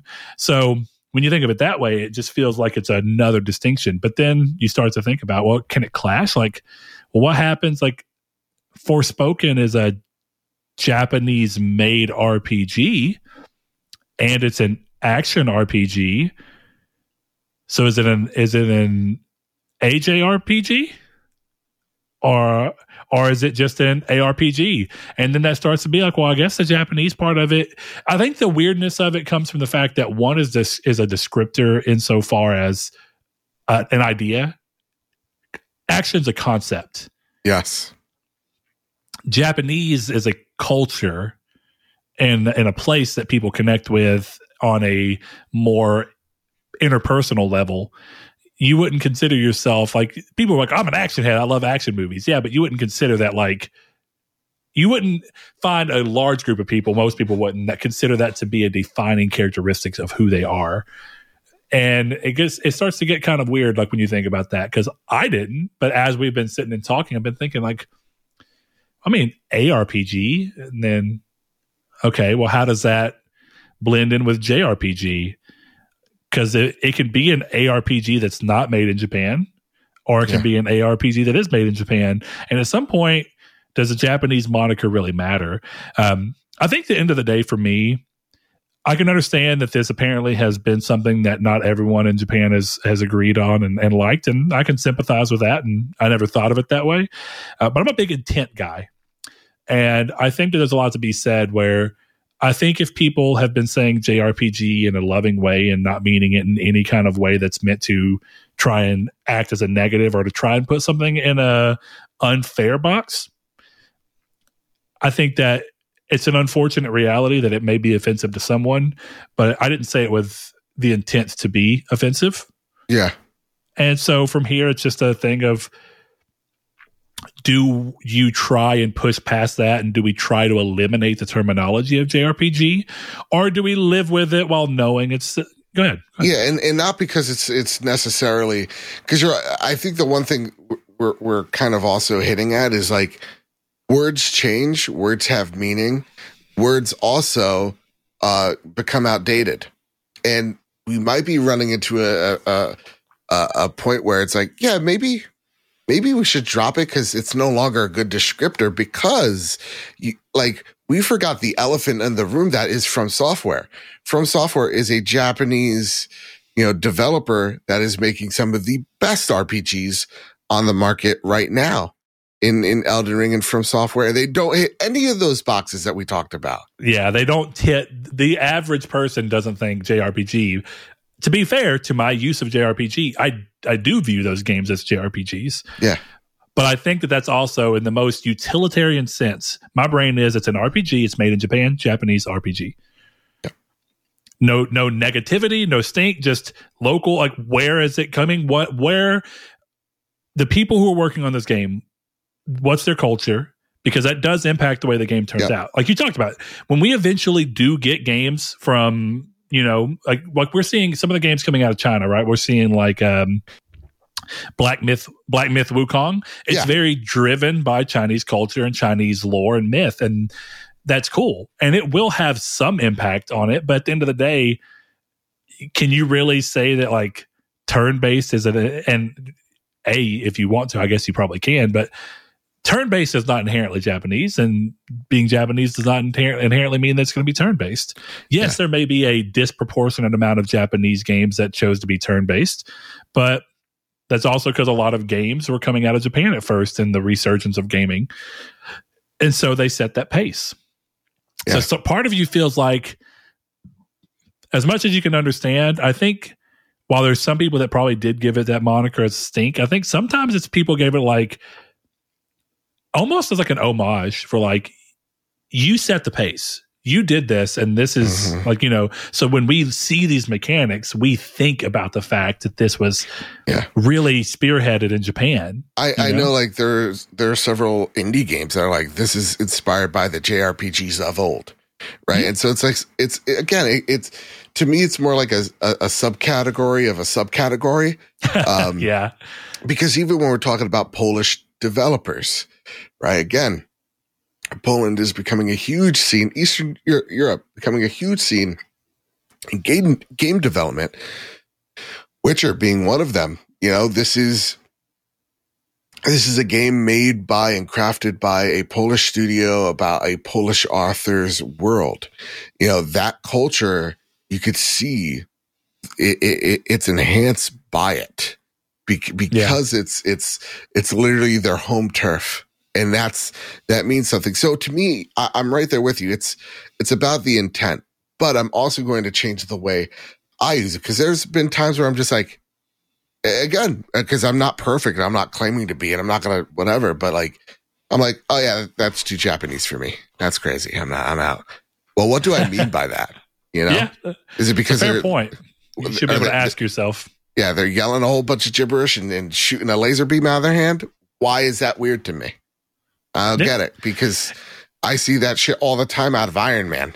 He's saying some wacky shit and shooting a beam out of his hand, and I'm not thinking anything of it. So, it goes back into my thing where, and people feel different ways, and I know this can be strongly viewed, but like, I've always thought of like anime is a really good comparison point here, because a lot of people would tell you like anime is very Japanese predominant, right? When you think of the term anime, you think of Japanese animation. But I like to think of, like, when we talk about it as a subcategory, I think if you look at what these things are and you think about what drives the thought processes behind them and what they're doing, for me personally, I've always kind of viewed Avatar: The Last Airbender as a anime. Yeah. And a lot of folks, it's completely done by a Western. It was created by, Western people and done by Western studios with some help of, contracted studios. But the point being, at the end of the day, why can't it be an anime? But it depends on what you mean by anime, right? Are we just saying, like, these are things that we expect from anime and it ticks those boxes? Or is there a cultural reverence for saying anime should be given the ability to be focused around Japanese created stuff because that type of animation was handled by them? And I don't know the answer, but I tend to think, as long as you're not saying these things with negative intent behind them, most people are going to see the good in you. We talked, we had a little interaction on Twitter about the internet being the worst for people assuming the worst of you. And they don't come from a point of thinking that you may have meant nothing by it. You may have not even thought about that. And that doesn't mean that there's nothing. It doesn't mean that you're not wrong for saying it. Maybe you are. But did you mean to? And what do you mean? What did you actually think about that, right? What was here's your opinion, right? Maybe we're talking about opinion. Here's your opinion. What's the meat of that opinion? You're looking at the surface. What is the meat of that opinion? What fuels that opinion? How did I get there? And people don't give the benefit of the doubt online for that. No. So that's unfortunate. Yeah. And again, at the end of the day, it's such a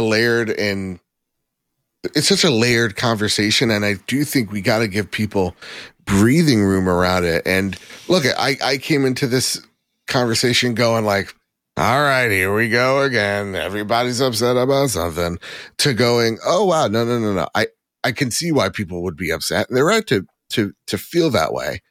But again, intent's important. And so if you want to keep using JRPG, that's fine. And if you don't, if you're like, yeah, you know what, maybe I don't need to use it, and maybe it's outdated, for the sake of it being maybe offensive, or maybe just going, yeah, it's no longer a good descriptor of a game. That's fair. If nothing else, right? The people that it's because it is JRPG and the J stands for Japan, Japanese. The one thing that should at least be true, and I'm appreciative that for the most part, it seems to be that people are allowing this, regardless of how you feel about the use and what your intent was.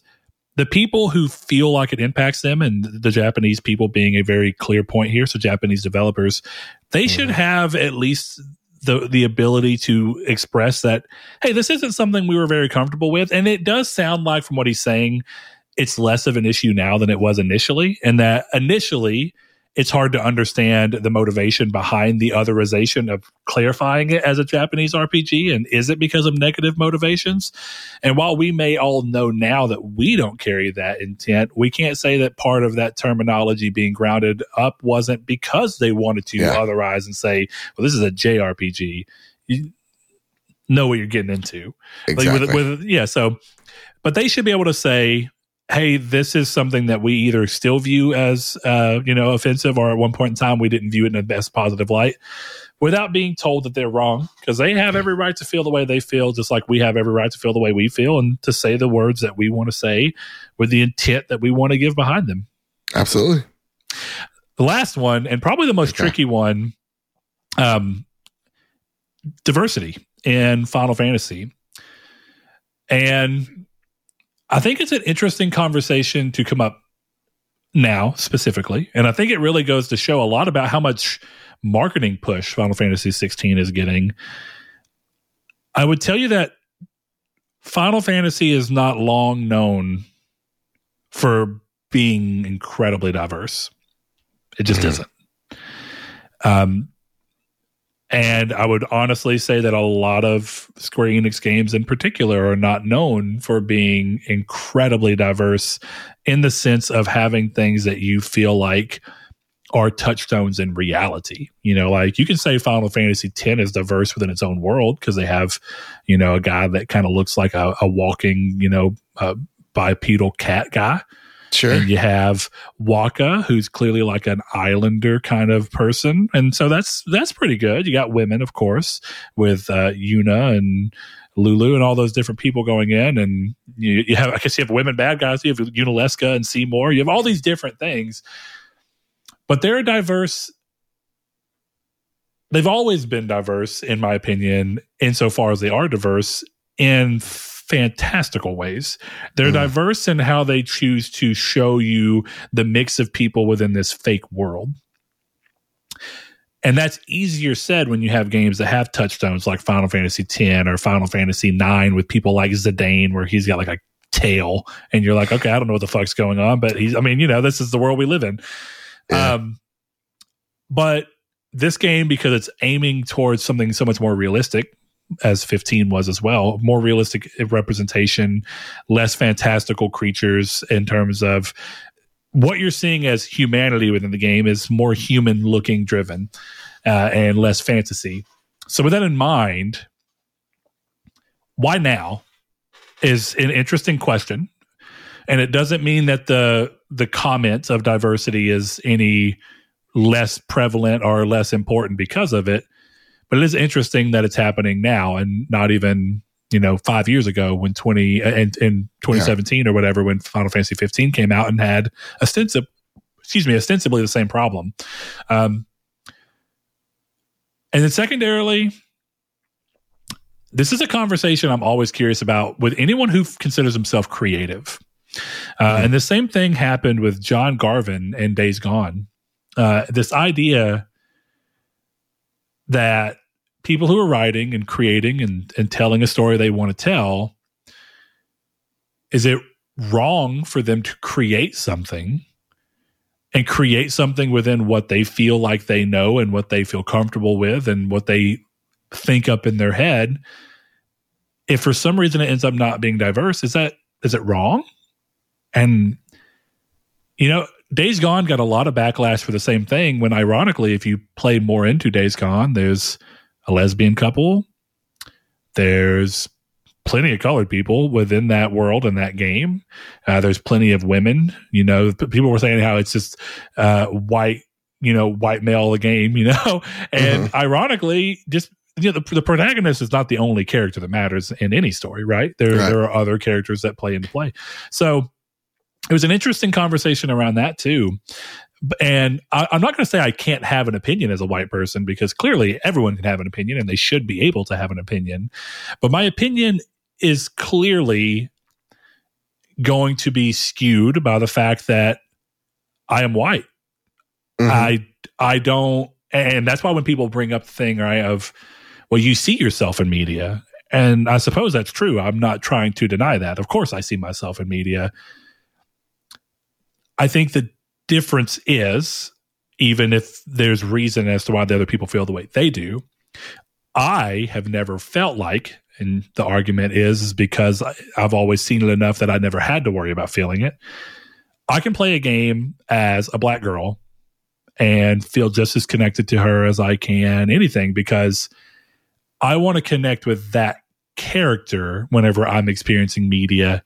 I don't tend to put myself, I'm not the character. The character is the character. Mm-hmm. And I want to experience that world and their things as they are, regardless of who they are, right? Yeah. I don't play Horizon and think of myself as Aloy. I'm not Aloy. I'm not a girl who grew up alone with only one person and who was called a reject most of her life and was considered an outsider. And a ginger. Yeah, exactly. I'm not a ginger. Why would I even want? And I bring that up. Like, for me, I don't. There's value in playing things that you do have touchstones for, but there's a lot more value for me personally to play things where I don't feel like I know them. I play Nier Automata. I don't know what it's like to be an android, and I don't want to spoil the story, so I won't go too much further than that. But to be an android who's positioned, who is supposed to be keeping humanity alive as they stay safe on the moon, waiting for the day they can return to Earth. I don't know what that's like, but that's what makes it inviting and interesting. I've never been Deacon. I've never been a guy who rides around in a motorcycle group, real rough and tough and has a bunch of tattoos and had this girl that, a crazy event busted out and then she's missing and disappeared and as far as she's dead. I've never had that, but that's what makes drawing. So that's one side of the coin.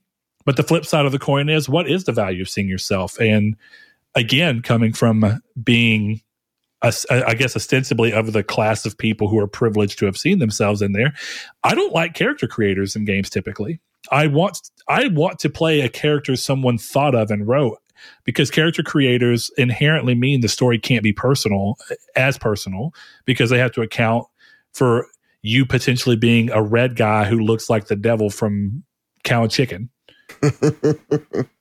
And so I play off of that all the time. So, I mean, and I guess, Chris is this too, right? And I do, sometimes I have conversations with Chris where I'm like, what do you feel? Like, you are a person of color.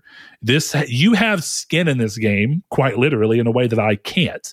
And I don't think my opinion is completely unimportant, and nor do I think my opinion doesn't matter at all, or whatever it be. I can certainly have one. But I think your opinion does carry considerations that may just not enter the brain of someone. Like, being a guy, my wife tells me all the time, like, some of the things I think about and worry about are things she would never even have thought to worry about because she's a girl and she just doesn't think about those things because it's a different set of things. And I don't think about the things that she has to worry about sometimes, and that's okay. Yeah. So for you, I mean, what's your stance on this? I mean, I know that you brought it up and how I think you even said, like, you would like to see diversity, but I think going into the idea, what do you feel about the idea of diversity as far as it goes into the creative process? And I guess what I'm really asking is, should someone feel forced to write something in that they're not truly feeling just to meet that criteria? Or should it not be viewed that way by the creator? Should it be, I want a diverse world, so let me reach out and find other people that I can lean on in this creative process who can give me insights so that I can make characters that are like them? Or should the creative process just be true to what it is? Go with what you're feeling inside, create what you know, write what you know, and as long as it's good, let the rest be damned. What are your thoughts? Believe diversity was an old wooden ship. No, I was waiting a bit for that one. Look, I'm kind of the same with you, right? Some of my favorite characters of all time wear masks and wear helmets, like the Master Chief, like Spider-Man. I never understood why. When people were like, "Who's your favorite superhero?" I was like, I don't know. Like, I like them all, I guess. Like, Iron Man's cool. I also like Captain, but like, I never had like that strong, like, connection until Into the Spider-Verse, right? Mm-hmm. And all of a sudden it made sense, where Into the Spider-Verse is about a half black, half Puerto Rican kid who, becomes his version of Spider-Man. Right. Mm-hmm. And there is a scene in that movie, that I connected with. And it was something really simple, of his mom's hooting and hollering in the kitchen. She's speaking Spanish. She's speaking like English and Spanish, Spanglish a little bit. And he's running into the kitchen and there's a pot on there. And it's like, it's a Spanish stew. And I notice it by just the potato chunks and the chorizo that's floating in there. He takes a sip and he runs out. And all of a sudden I felt something I never felt ever in Medium. Whereas it's like, all of a sudden I saw a character that would do something similar to what I would do in that situation as a Hispanic, as a Latino, as a Puerto Rican. I saw an environment that was perfectly how I would think it. And all of a sudden I was like, that's what this is. That's why diversity is important. It's not the fact that I'll never be Aloy, unfortunately, but I know that there's characters that in that universe that people love, like Zoe is a great example, that vibe with her in a different way that means something even deeper than them because they look like them, right? Or they sound like them, or sound like someone they know. So it's always important when creating a world that there's a little something for everyone. it doesn't mean, because Hollywood gets into this. It's like, all right, so we're making a movie. It's in Harlem. Get me a white dude, a Puerto Rican gal, a black dude, and a Polish guy. And it's like, that's not, we can't do it by filling a quota and checking it off. It has to come naturally.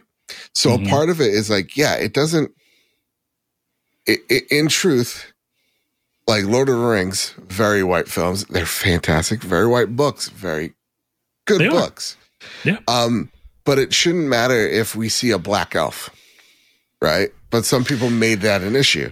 I'll definitely give you that, right? The flip side exists too. Yeah. Right? If it exists as it was written by Tolkien, where it's not really, that's not the way it's written, though it's also, interestingly enough, it's not the way it's written.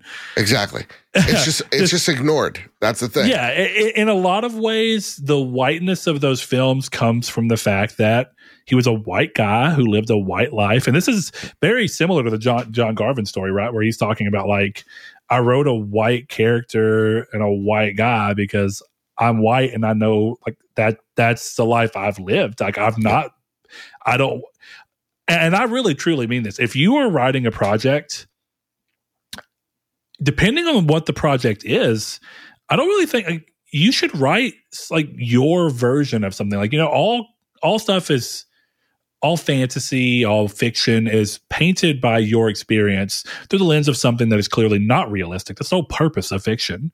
And the fun of that is that you get to take and this is a word that carries a lot of interesting weight because it got thrown around in some odd ways, but the actual idea of a lived experience, right? So, like, your lived experience is you. It's everyone has a lived experience and no one's is the same, right?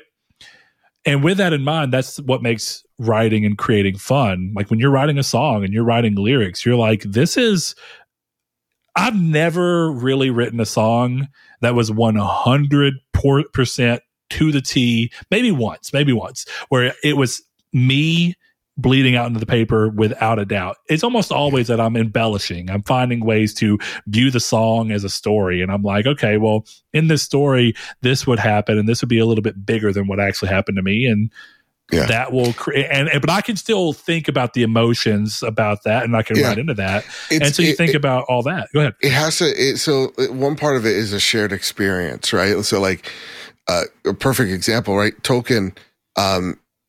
He's a white dude who lived in a majority white, like, neighborhood, town, country, all that jazz.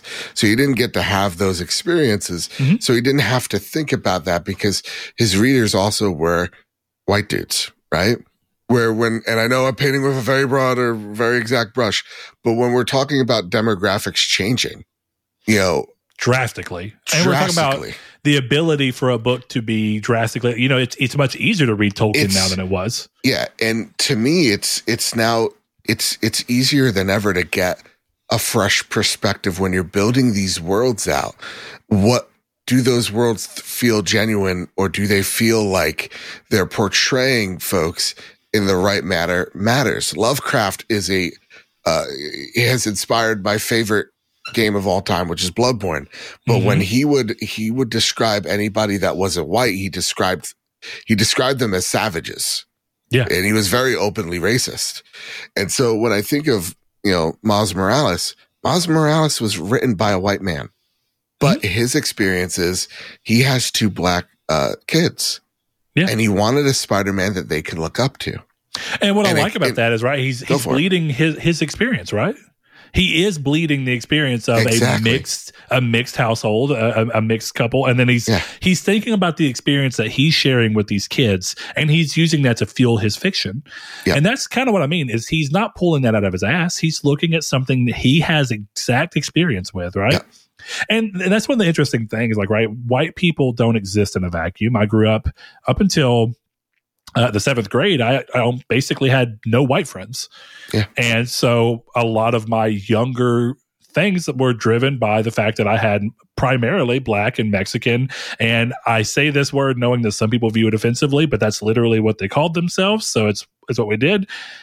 They called themselves gypsies, right? and they lived around there. And that was primarily the school that I went to. I lived out in the country. It was the closest school to us. And that area of our town is primarily Black and Mexican. And, that's where we are, and gypsy families as well. So that's what I grew up around. And so there's times where I notice some of the people that like some of my friends now, some of my white friends, where I'm around people or I'm around situations and I can tell that they've never been around it. Yeah. And it's really interesting because I'm like, here's a weird experience that I got just because of how my life happened to play out. Yeah. And it only happened because I was surrounded by different people. So that's a great thing. And I appreciate that. Yeah. And I could go and I could probably, to some degree, like if I say right now, if I were to write fiction, I would have, because I think of people in my head, right? Like that's the big thing. A lot of fiction's fueled by people you know. You create a character because it's like your version of someone that you know, and you exaggerate some of their traits, their best traits, their worst traits, and you push them out. So I have all sorts of people I grew up with, and I have a wealth of people who do look like a very broad variety of people, and that is great. But for people who don't, I don't really think that I would look at that and say you're doing something wrong because you're not putting this in. And I'm glad that it seems like that's where you're coming from as well. And exactly. It can't be like, I'm putting this in here because PR told me to. It has to come from a genuine place, and it should come through a genuine place.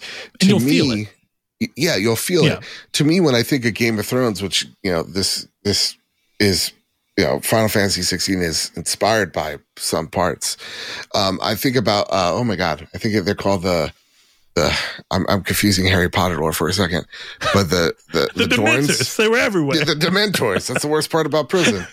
But like Pedro Pascal's character and their culture, they're representing the Spanish kingdoms, right? That's how George Railroad Martin thought of it, and they're not walking around going, doing like I don't know. They're not all talking like my abuela.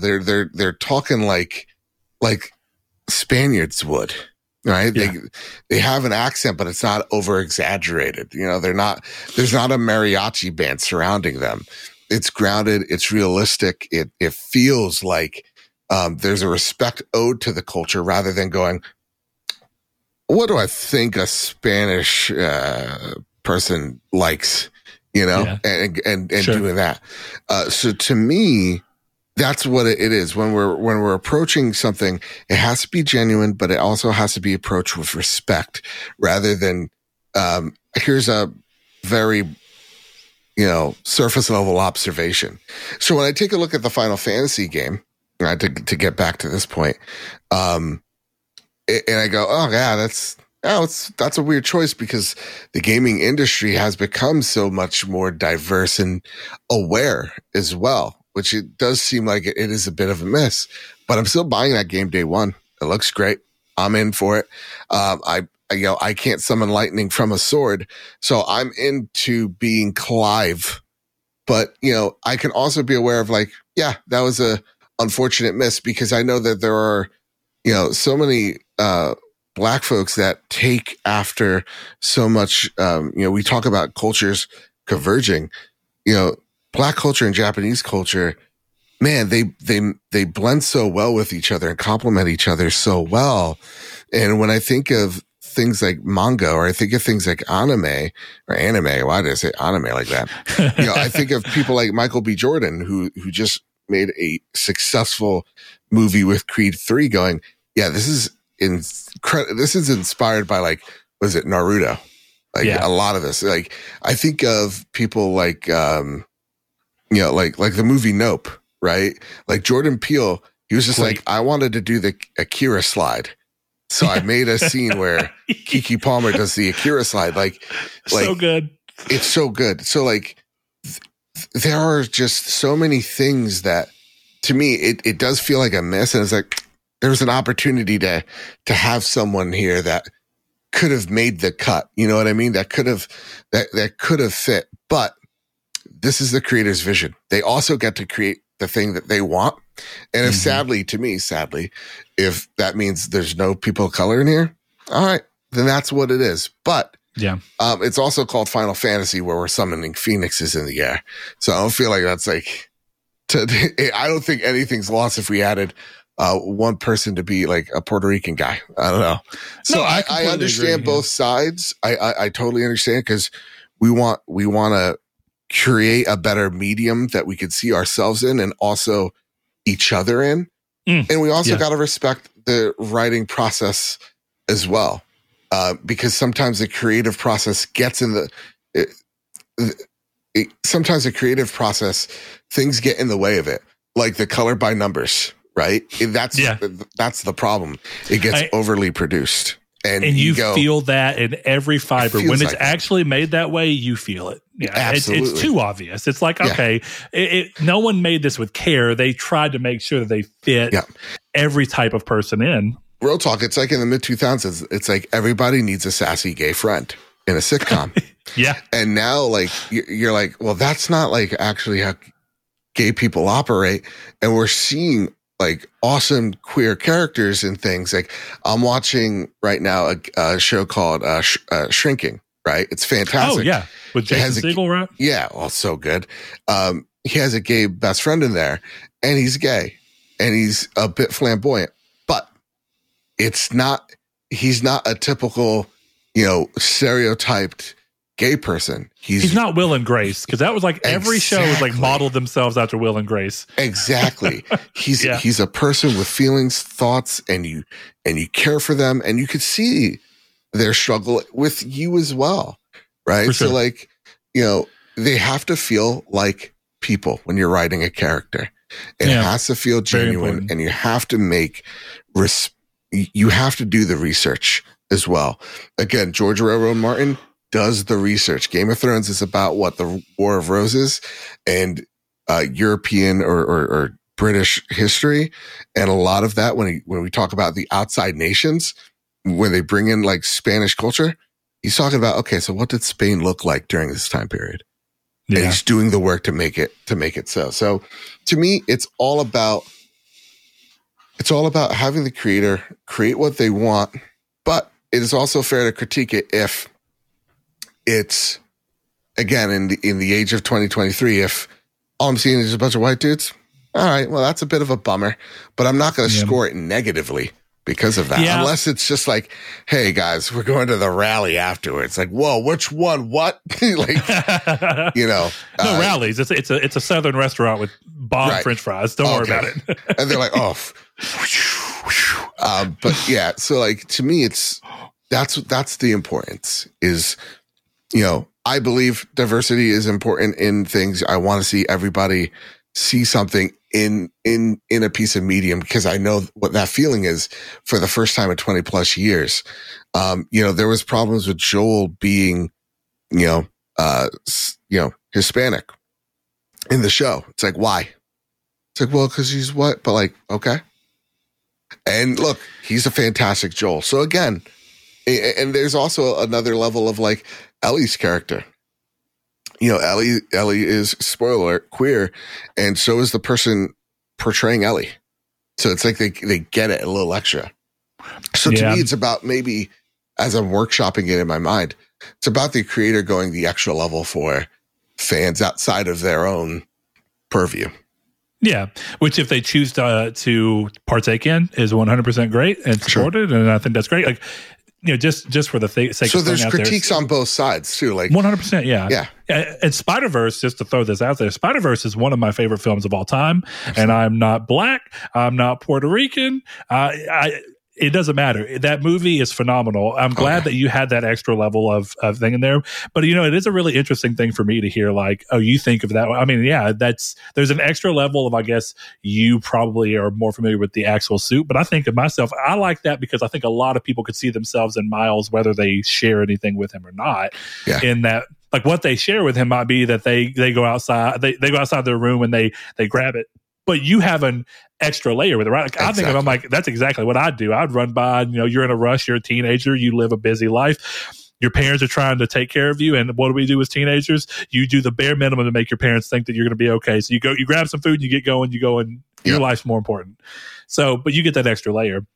But I guess to finalize my point on for specifically how I feel about Final Fantasy 16 and the idea around diversity in any form of media, I think the solution is, like you said, it should never be color by numbers. And I think the danger of treating the conversation with not the right gloves for it is that you push creators when you overly criticize when they don't do it.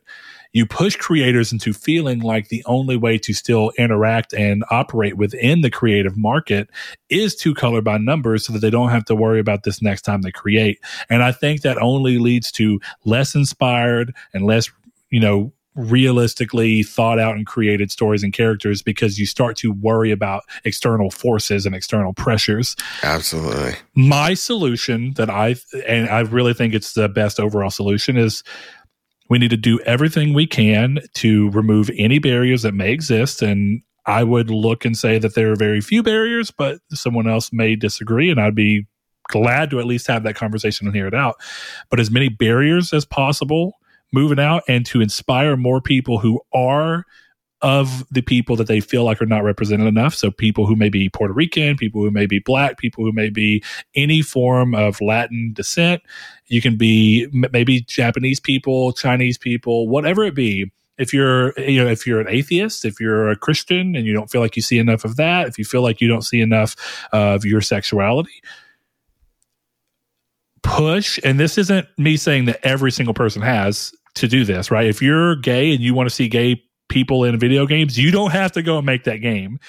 But if we try and create a series, a platform, a series of events where people who are those things could feel inspired to create and can find ways to get supported, to get lifted up to creator status, then you see those things in a natural and genuine way that you can connect with more often by nature of there being more of that in the creative field. Conversely, the people who try and immediately criticize anything will go, oh, well, this is full of this people. It's got to be that they're coloring by the numbers. You got to let that go. You've got to be willing to let things that are diverse be diverse just because they are, not because someone felt pressure. And you've got to let things that aren't diverse be not diverse, not because they purposely excluded someone, but because they genuinely made something that they thought was in their head, this is their child. Just because they didn't think about exactly who you are does not mean they have hate towards you, ill will against you. It's not that. If we can let both of those things happen simultaneously and stop criticizing every time something does anything from both sides, we'll be in a better place. Because at the end of the day, while I understand, are you character purism as an idea, right? You talked about Joel and Pedro and how they added that, and how Sarah is a mixed child, if I'm not mistaken, in the show. Spoiler alert, in case you didn't know, I'm not watching the show. Oh, really? No, and not for any strong reason. I don't have enough time. I just recently played the remake. My wife is not I told her if she's interested, I will watch it with her. No problems. But I don't have enough personal drive to watch it because I know the story very well. And so I'm sure it's full of wonderful performances and everything. But at the end of the day, it is just another telling of a very similar bone structured story that one day I may watch, but it's not at the front of my list. But when people do that, I have my own things. Like, I've been pointing to it a lot lately, but Velma, the HBO Max series, has gotten a lot of flack from people because there comes a point where you have to say the crossroads is, what is the value of a character? What is the value of what you look at in a character? And how much can you pull and push and stretch that and change things before you start to lose the character? And all you have is a visual and a name that match this person, but otherwise it's not them. And I think Velma was a really big example of that, because whether or not it's good or bad, I think the problem people had is, you've been watching Scooby-Doo your whole life, and you know the kind of person that Velma is and Daphne is as a character. And suddenly they're not those things. So I think that there comes this thing of where you look and you go, okay, well, Velma is Indian, if I'm not mistaken, in the show, because it was modeled after Mindy Kaling. And you go, okay, maybe that's easy enough to let go. Her color doesn't matter.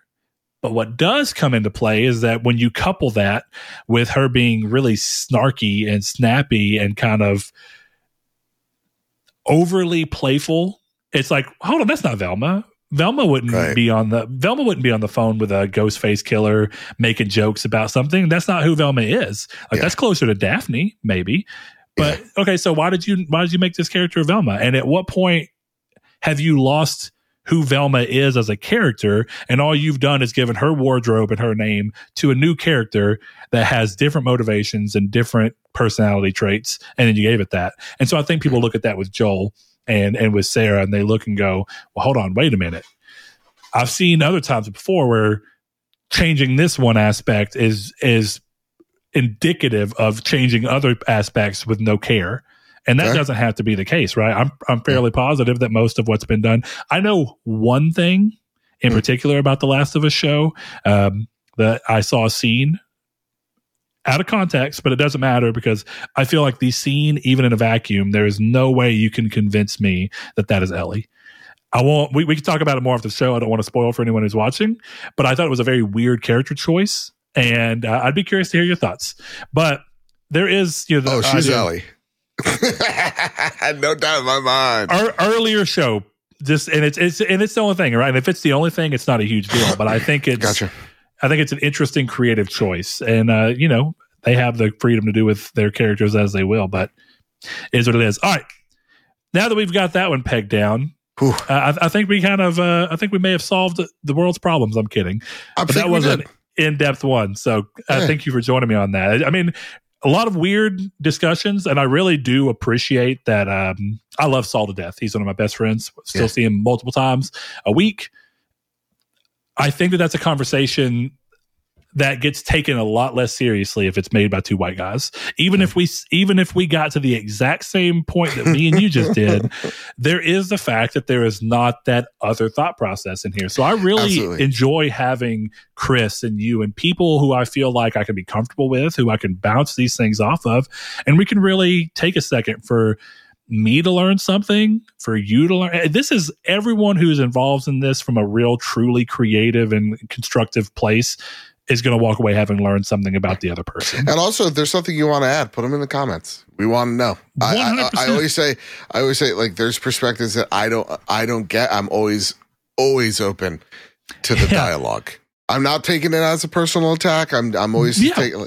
It's a learning experience, Yeah, last week Chris had and I think he was being serious about his own hangups with it. But we had Landis, one of our longtime listeners, comment because we were talking about Goodbye Volcano High, and Chris had mentioned that he felt like there was just something furry-ish about it. And I made the joke about him kink shaming, and it led to the point, though, that when I think about furries, right, and I think about what that means, and I think about how it's represented and how I've ever interacted with it, it's always through the lens of it being somehow sexualized. Sure. And I don't think about it in any other way because I've not interacted with it in any other way. And so Landis came and started talking about, and from what I took away from it, and Landis, please feel free to tell me more or whatever it be, but as all things are, it's a spectrum, right? It's essentially, it's really just people who are fans of anthropomorphized, animals and characters. Stuff. And I'm a huge fan of that, right? Sly Cooper, I love. Dope.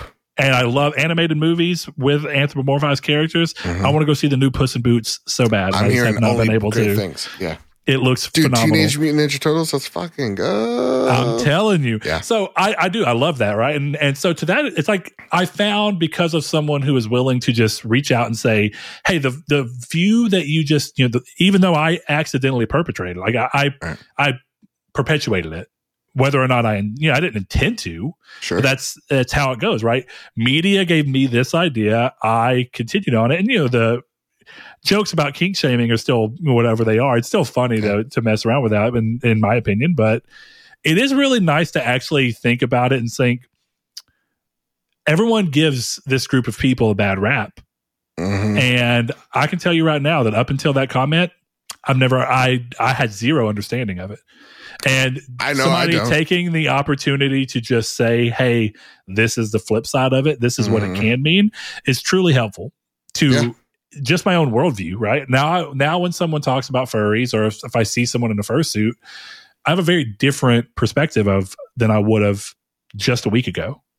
Sure. All due to and truthful, I'll have the same reaction and then have a deep thought.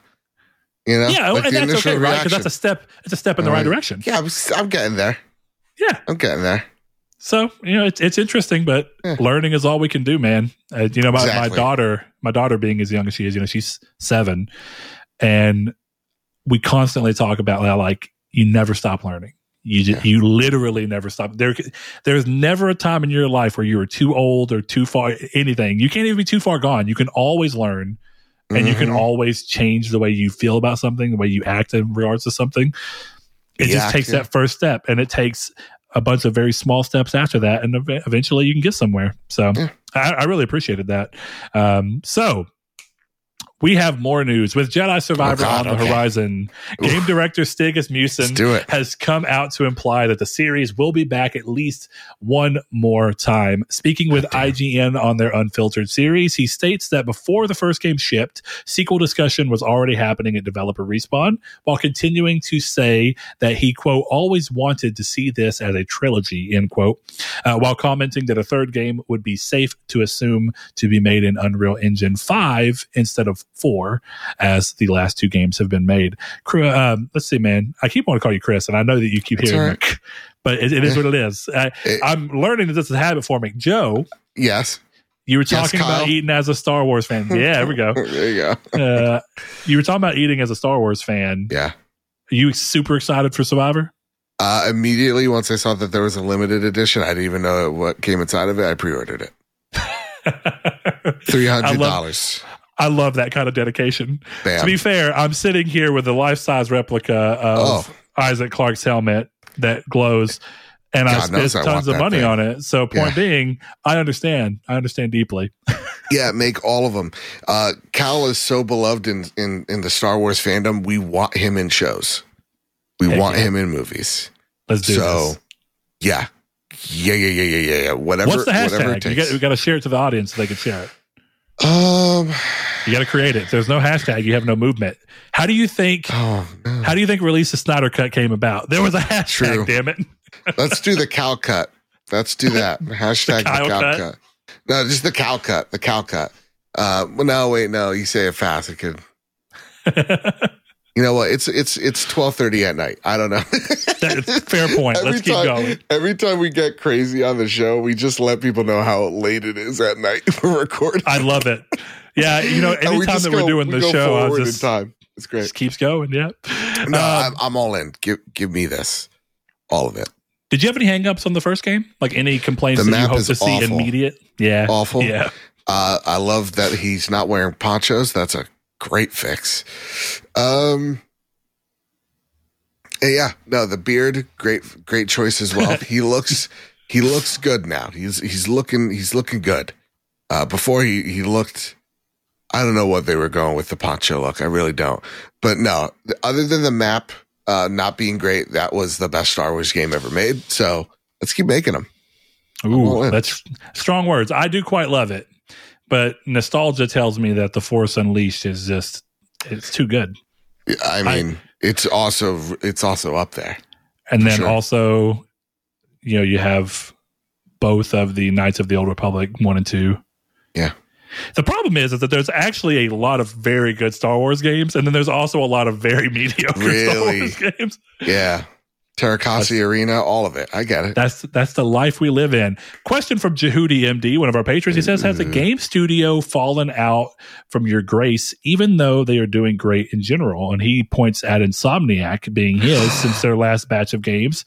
He says Marvel related specifically, they have not held his interest. And I kind of thought about this because Chris is a big Respawn fan. Yeah. But Jedi... whatever it was called, Star Wars Jedi Fallen Order. Yeah. Thank you. Didn't really click with him, and he never ended up beating it. And I kind of think about it in that way. So it's a good time while we're looking at a singular developer like Respawn. Do you feel like any of them have kind of slowly but surely fallen out of your way? Rest in peace, Blizzard. This is not because of the Activision Blizzard deal, but because I fell out of love with them. I don't know what happened between 2016 and now, but maybe it is with all the news that has come out of that studio. It makes me so sad that they're not pumping out the games that I once loved, and that the games that I did love were created under such hostile experiences. That said, the other one that comes to mind is Nintendo. Nintendo, man, y'all are something else. Because one minute I love you, the next minute I hate you, the next minute you hit me, and I'll thank you for it. But yeah, if it's not Metroid, I don't care anymore. I don't know why. If it's not Metroid or the Mario movie, I cannot get excited for Tears of the Kingdom. Can't. Yeah. I've seen nothing that gets me excited. Though I have it in my fantasy league, fantasy critic league. Oh, but 100%, it's going to do really well. I mean, it's going to do really well, but I have no interest. I think one that comes to mind for me, and I think really Blizzard's a pretty good one. Mm-hmm. And I think a large part is because games have taken so much longer to make, and then they started shifting to things I have no interest in that are doing really well.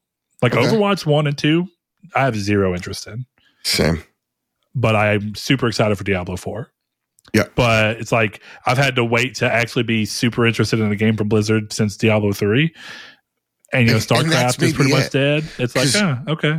Yeah, like I'm super excited for Diablo 4. It's just they haven't released anything in so goddamn long that it's just like, okay. All right. You're there. You're great, I guess. It's been a while.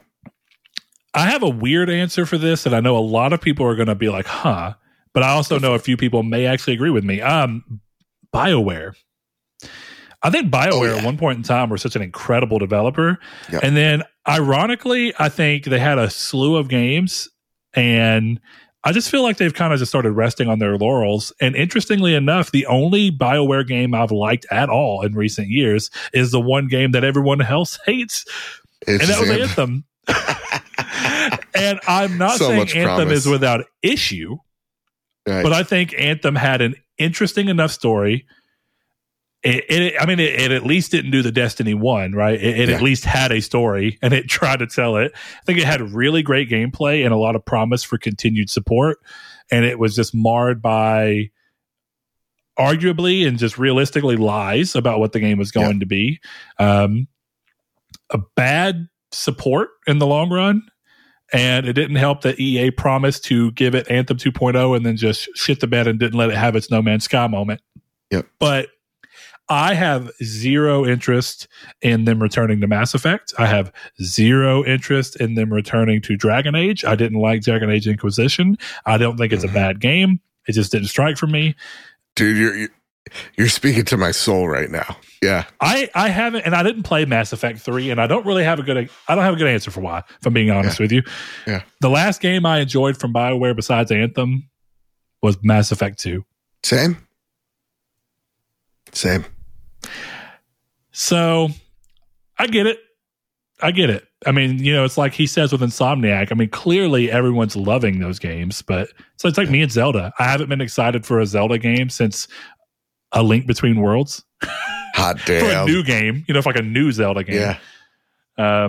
I guess Link's Awakening remake I was a little hyped, but it's a remake. It's like I'm talking new. So yeah. All right, interesting. Looking up next, Sony is looking to have to pay refunds as Australian courts rule that EA's popular FIFA Ultimate Team game mode constitutes a form of gambling, given the random nature of the reward for buying packs. The damages for Sony, despite not being the publisher, is to refund £338 and 26, whatever the equivalent of cents is. Pence. It's pence, sir. Thank you.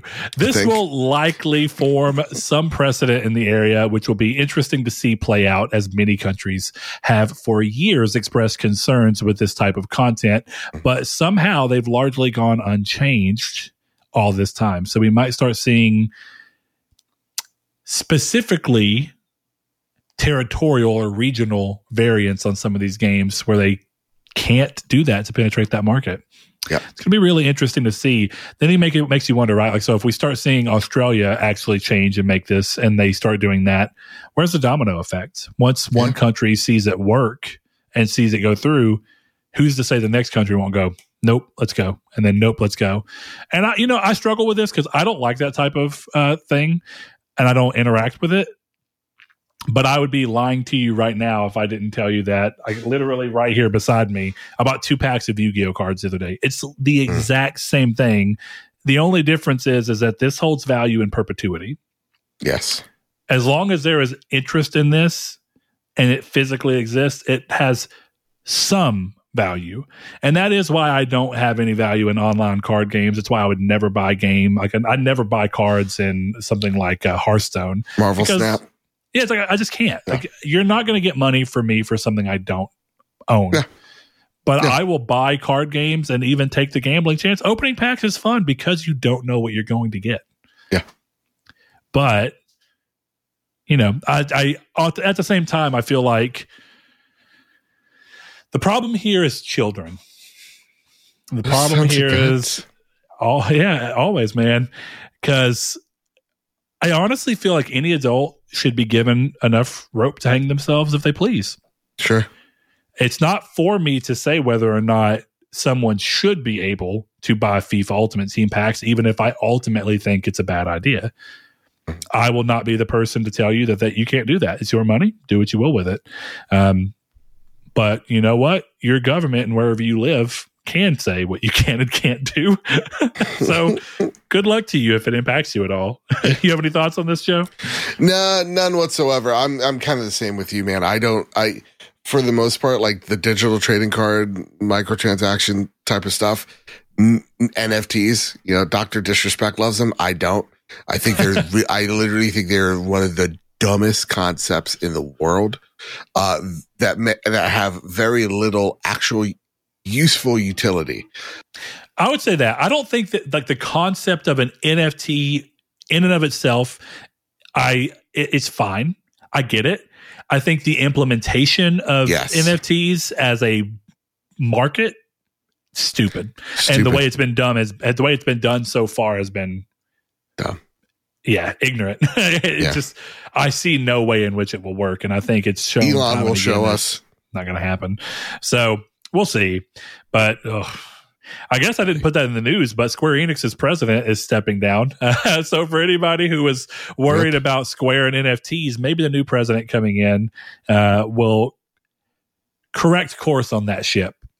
If you are into NFTs and we're hoping for them in Square, I have to tell you, maybe it's correcting a whole lot of stuff over there because it's not good. Yeah, they're an very interesting publisher. Yeah, they make some of my favorite games of all time, and they also make some of the craziest decisions I have ever seen. Yeah. Maybe this shakeup is what's needed. Next up, AMD have revealed that Sony became their largest customer last year, hot off the back of increased PlayStation 5 stock and continued interest in the console, accounting for 16% of the company's revenue. That's a humble brag for Sony right there. They're doing real well, putting out numbers. And that leads us to our final piece of news. And I think, Joe, y'all probably covered this on y'all's show because y'all record slightly different. But PlayStation have revealed a collaboration with LeBron James for a limited edition custom DualSense and console cover as part of its PlayStation Playmakers initiative. This marks yet another collaboration for the two, as LeBron was also in the ads for God of War Ragnarok. The pair of accessories will be available for pre-order later this year for any interested. And I kind of wanted to use this as a moment to talk about what I think has been Sony's continued failures in offering any meaningful way of custom consoles, custom accessories that really push the envelope. And part of me looks at this and goes, so LeBron James gets to make a custom console cover and gets a custom DualSense, and yet your own first-party title in God of War Ragnarok just gets a controller, no plates. And your big third-party partnerships like Hogwarts get a controller, no plates.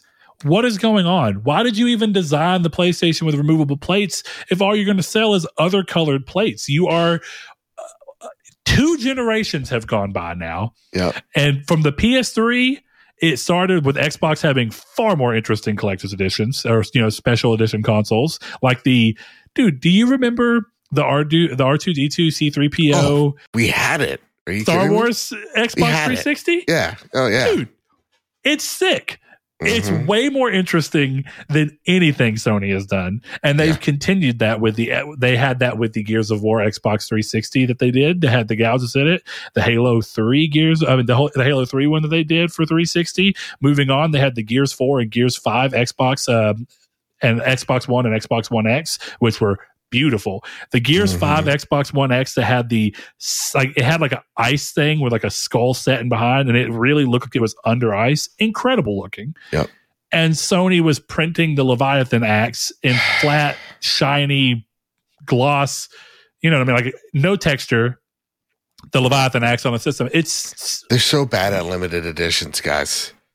So bad. Now that said, though. Again, so bad. The Vader PS4 is disgusting.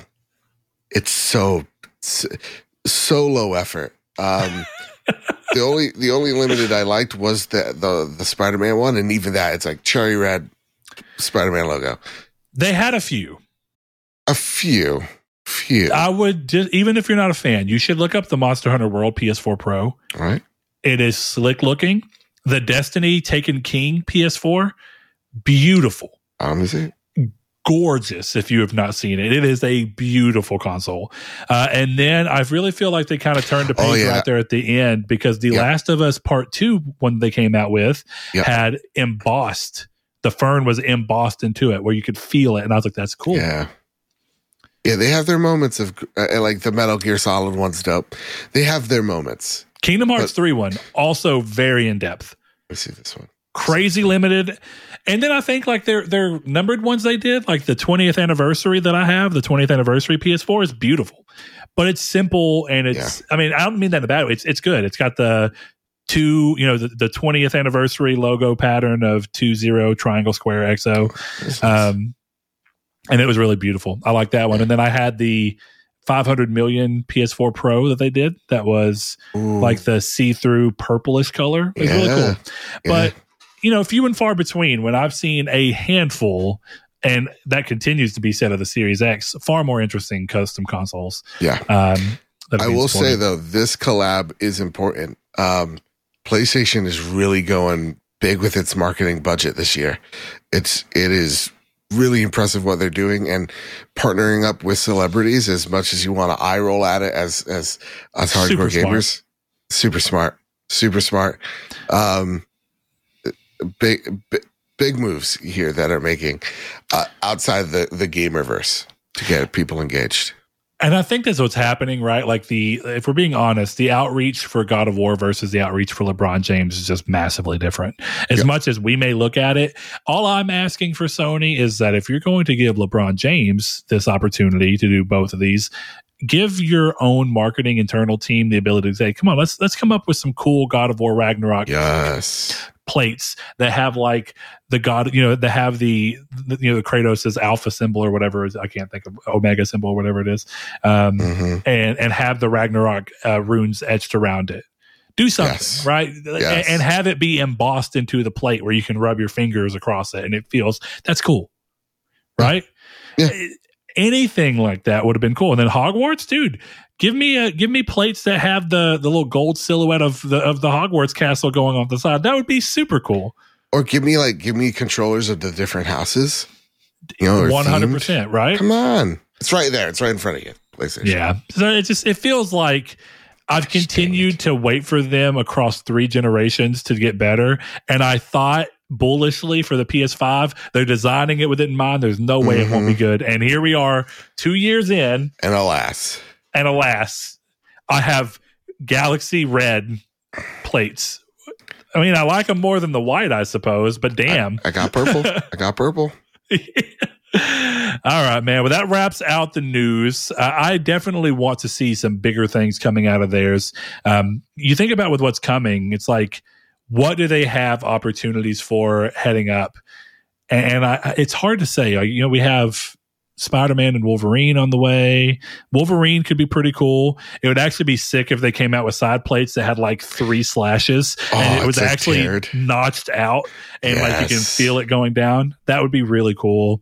Spider-Man's a little harder because a lot of it is like, it would be kind of crazy, but would be cool is if they found a way to emboss like the spider logo in the way that it is on, the games Peter Parker, that spider logo all the way down, and you can feel it raised up, and it has like a texture to it. It can get really interesting. Yeah. Yeah. Well, has to be. I may be wrong because I didn't end up getting lucky enough to get it, but I think the Kingdom Hearts 3 PS4 Pro has like leather or something weird. I could be wrong. Okay. But I would love to see them get that ballsy. Could you imagine if they were able to kind of get that carbon fiber print and have the spider logo be in that? That would be really cool. Yeah, that'd be dope. PlayStation, get weird with your limited editions, for the love of God. Let's do it, man. There's no reason not to. That brings us to rounding out the show with 2 little bitty questions. Oh, boy. First one comes from Rude Days 93, longtime listener, longtime patron. He says, hello. So I'm on day 3 of no power at my house, which sucks, but I am getting a lot of outside stuff done that's been on the to-do list for a while. So have you guys ever had no power for multiple days? And what did you do to pass the time? Oh, man. Hurricane Sandy, baby. We did not have power for 2.5 weeks. And I honestly don't know how I passed the time. I went to work. Like, I remember being so excited to go to work. I've never been so excited. Exactly. We had electricity. We had a generator. We had heat. It was dope. We get to charge our phones there. We didn't have to fight anybody for gas. It was beautiful. But I don't wish that nightmare on me any longer. Or on no one. So Rude Days, I hope you're doing okay. I hope you get your power back. And I hope you fight PSENG to make that happen. Yeah, man, I tell you, back when the Texas, when we had that crazy snow back in February of 21 in Texas, and it like shut down the power grid. Since I'm on the edge of Texas and technically in Arkansas, like I told you, we're that border city. Yeah. So Texas is right down the way, but even our part of Texas is so on the outskirts of Texas in Northeast Texas that it's not on the main Texas power grid. So none of us lost power, but we had tons of snow and the roads were awful because our roads and our tires and stuff. We don't keep gear for that because it doesn't happen. Like, we don't keep tons of ice or anything like that. We don't have all weather tires because it never snows here. It's like, it would be like spending extra money on your tires for no reason. It's kind of like up north. I noticed that people talk about because of the salt in the air and the salt that they have to do on the roads, the bottom side of cars get rusted out a lot quicker. Yes. So it's something that, it's specific to the area. But we had power the entire time. I didn't go to work for a full week because we couldn't even get there, but I had power and heat and everything. So it's been a long time since I've been out without power in any meaningful capacity. So sadly, Rude Days, I hate to tell you, man, I have very little guidance to offer you. Yeah. I think the last time I can think of this, is a fun story for me. Back in high school, 9th grade, 10th grade, I modded my PSP because I was a poor boy, couldn't afford anything. Sure. And I modded my buddy's PSP. And we went to my mom's boss, who was a very rich family. They had a really nice, basically a mansion, closest you're going to get around here. Crazy pool with like a little waterfall coming into it. Really nice. Storm started happening while we were there. Power was out for like 4 hours. Everybody just stayed there because it made the most sense to stay there. Sure. But we had extra batteries for our PSPs, and we had our PSPs with us. And at the time, I was working on game development, which I don't really mess with in any meaningful way anymore. But part of having a modded PSP, you could create homebrew games for it. And so I was trying my hand at creating a Counter-Strike clone for PSP, and I was able to get multiplayer working. So I had it to where not online multiplayer, but ad hoc, as they used to say, if you're in the same vicinity. And so the game was unfinished. Like, climbable and interactable surfaces had no textures because I couldn't understand what was going on. Like, I'd give them textures, but I was doing it in a program called Game Maker, which is what Hotline Miami and stuff have been made in. Yep. So we're running around. There's ladders that are blue because anything you could interact with was blue because it was supposed to. I think what happened is it was supposed to glow blue, like have a blue outline. And I think that I just didn't understand how to make it non-opaque. But it was really funny. So we were like running around playing hide and seek in these fairly large maps, just me and him.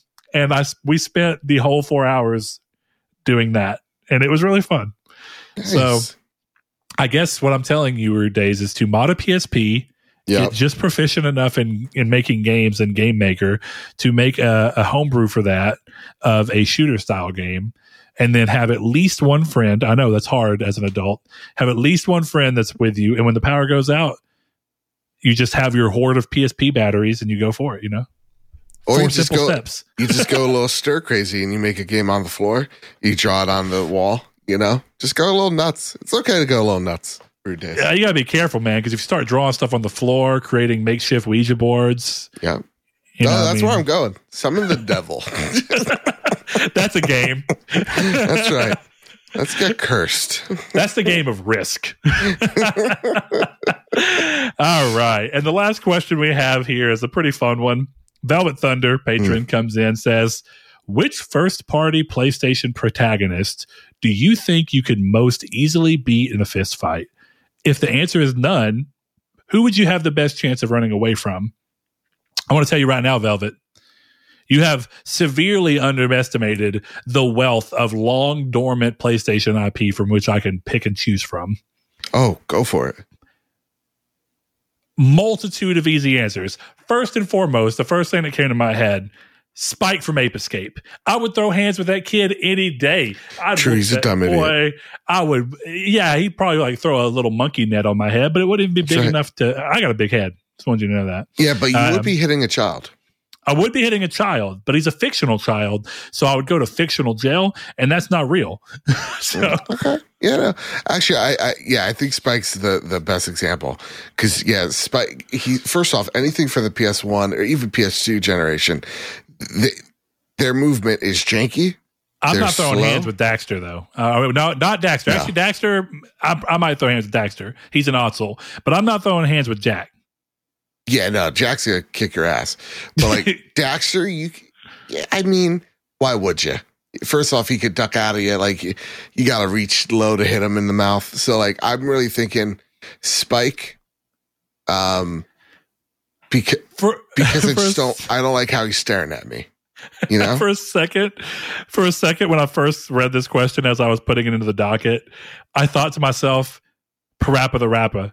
But then I stopped and I thought to myself, in that game, he's literally in a karate class with a dude in like a, No, yeah, he knows how to, Parappa knows how to throw punch, kick, side to side. I'm like, no, Parappa might, may think you can throw hands on his little 2D ass and he may fuck you up. Just throwing that out there. I'm trying to find others, but I think Spike is probably the best. Or Zeke from Infamous. Zeke sucks. Hey, you know what? Hold up. Zeke has a redemption arc, okay? I love Zeke. He's a bastard who did bastard things. He's a bastard-coded bastard with bastard feeling. I understand it. Mm-hmm. But by the end of everything, I got to say, I got some love for my guy. He's a cool dude. There's a scene in Infamous 2 where they talk about what he did in Infamous 1 towards the end, and it's actually a really well done scene. Having recently replayed that game to grab platinum, I need to go back. Dude, I need to go back. They need to fucking port. They need to remaster those games. There's no reason not to. Yeah, but it is what it is. So let's flip the question on its head for a second. Okay, which one would you not want to fist fight? Kratos is going to kill me in an instant. Like we're taking our pick here. Like point. Any of these guys are killing me. I mean, Jin Sakai's going to cut my arm off instantly. Without fail.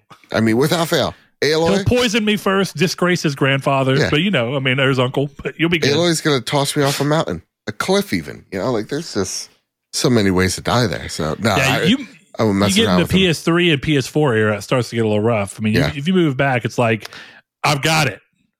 The little mosquito game that they put out where you fly around as like a fly or a mosquito in the bathroom. It's a PS1 game. Yeah, what's the main character in where they're drawing all types of fancy shit on the wall.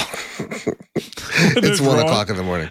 Concrete Genie? concrete genie. Punch that kid in the face and punch all the dumb genies in the face. Punch the bullies in the face. No one's making it out without a punch face. I don't know, man. I don't want to spoil it for anybody, but late game, whenever you get the ability to like shoot the paintbrush out, I think it could fuck you up with that paintbrush. So it depends on when. Early hours of that game, I'd be swinging on that boy. Late hours, I might be a little worried. Fair enough. Yeah. Final hour, maybe I'm not gonna mess with it. But other than that, I'm gonna beat that kid up. Yeah. Yeah, fair point. No, Sackboy though. Sackboy seems like you could punch him and he would just be cool with it. Yeah. Cause like you ever play Little Big Planet where like you just control the arms and you flick him and smack the shit out of who you're playing with? That man could take a hit. Yeah. He honestly might be even the unstoppable force because of how much he could take. He reminds me of like SpongeBob, the episode where he's worried about getting hit, and then suddenly once he gets hit, he realizes it's nothing. Yep. Sackboy is the SpongeBob of the PlayStation universe. It's confirmed. We figured it out. Confirmed. There you go. Joe, I think we've solved a lot of questions, even ones that people didn't ask here today. Ooh-wee. I think this may be the longest podcast we've ever done. I think so. My butt is so sore, boys. You were going all in on the PSVR talk, so I didn't want to cut it short. This is my time. This was the opportunity. Yeah, you made this happen, Joe. I appreciate this was a Lord of the Ring. This was not quite an extended cut, but we're getting there. We're getting there. All right, Joe, as I always do for any guest we may have on the show, I will offer you the opportunity. If there is a community's take question you would like to pose to our audience, please feel free to do so. Otherwise, I will take the reins if you would prefer. Please, you take the reins. It's 2:30 in the afternoon now. If we keep going, it's going to be like 4 years in the future. I know. I mean, hey, you know what? Maybe that's time travel. We're figuring it out slowly but surely. Time is an enigma, Brett. It is an enigma. Right. Guys, I think that what we're going to reach out and ask to you guys, and this is going to be, part of it is, what do you think people will actually reasonably interact with in good faith? So part of me would love to actually dig a little deeper and see what you guys think about some of the Final Fantasy controversy and other things. But that feels like putting that on Twitter is signing a death warrant for anybody. That's right. So let's say this. What is the one custom console, custom skins, custom controller combo wombo that you want to see from PlayStation with any of their upcoming or legacy games that you'd like to see? Because, I love that. PlayStation could easily do a retro line where it's just a bunch of PlayStation 1 themed things. And that would be really cool. And I'm sure a lot of people would be into it. So that will be the question. You guys tell us what you would like to see. Joe, once more, thank you for joining me. Every time that we get together, somehow it ends up being an incredibly long thing. But I have a good time every time. So from the bottom of my heart, great time tonight. I will be tired at work tomorrow and think to myself, I had a good time. It was worth it. So yeah, I'm walking over to my bed and I am taking a snooze. Let me tell you, I guarantee it. All right, Joe.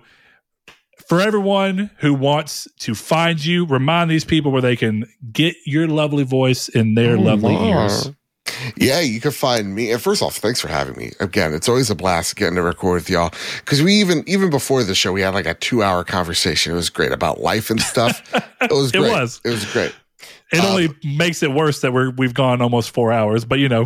Go for it. It's whatever. You can find me over at the Trophy Room, a PlayStation podcast made by the players for the players, where each and every Thursday, me and my best friend Kyle talk about the latest, the greatest in all things PlayStation. You can find our show over on the Trophy Room show on YouTube. You can find the Trophy Room on whatever podcast service you have currently, whether that's Apple Podcasts, Spotify, Google Play, wherever you get your RSS feed of choice. We are there. And if we're not, you let me know and I will fight Apple. I will fight whoever is making it not happen. I'll fight for you. At the doorstep. I will go to Apple's doorstep. Tim Apple. Damn it. Listen here. But no, thank you once again for having me. This was fantastic. You can find me over also at Mr. Badbit on Twitter, where sometimes I say funny things. Yeah, man, you got to self promote. It can't just be the podcast. You got to self promote. Well, Joe, once again, thank you. If you are still listening to this and you do not know who we are, first and foremost, thank you for riding this ride with us. If you want to keep following us, consider liking the video, subscribing if you're watching on YouTube. If you're listening on your favorite podcast service, give us a follow. If it allows you to do a rating, give us a rating. It lets people know whether or not we are worth your time or their time. And last but certainly not least, you can find us on all of our social media, Triangle SQRD over on Twitter. Like I said, there's a Facebook group, Triangle Squared, a PlayStation Podcast. And in the link below in the description, whether you're watching, listening, or what have you, you can find our Discord. One final thing to get this show finally behind us. We want to thank all of our patrons who have reached out, went to patreon.com/NARTech, gave us a little $1 per month. It's huge help. As Joe can attest, Patreon is a big reason that a lot of homegrown podcasts can even happen. So we always wrap the show up by giving a big shout out to all of our patrons until the list gets too long to make that reasonable. But for now, it's not that long. So shout out to Spencer, Brandon Edwards, Alex, Barry Rogers, Stingray X, It's a Sin to Win, a.k.a. Sean, Aztec King, Lecheon69, The Lord Corgi, Salvador Garcia, Hamadegger, Bailey Robertson, Mark Schutz, Cypher Primus, Kyle Grimm, Brood Days 93, Kevin Bacon Bits, Christopher, Danny Villalobos, Jehudi MD, No Fate, Josh Ayers, Derek Porter, Donovan Williams, Constantly Kenny, Matthew Green, and Sean Sanderud. Thanks to each and every one of you. We'll be back next week.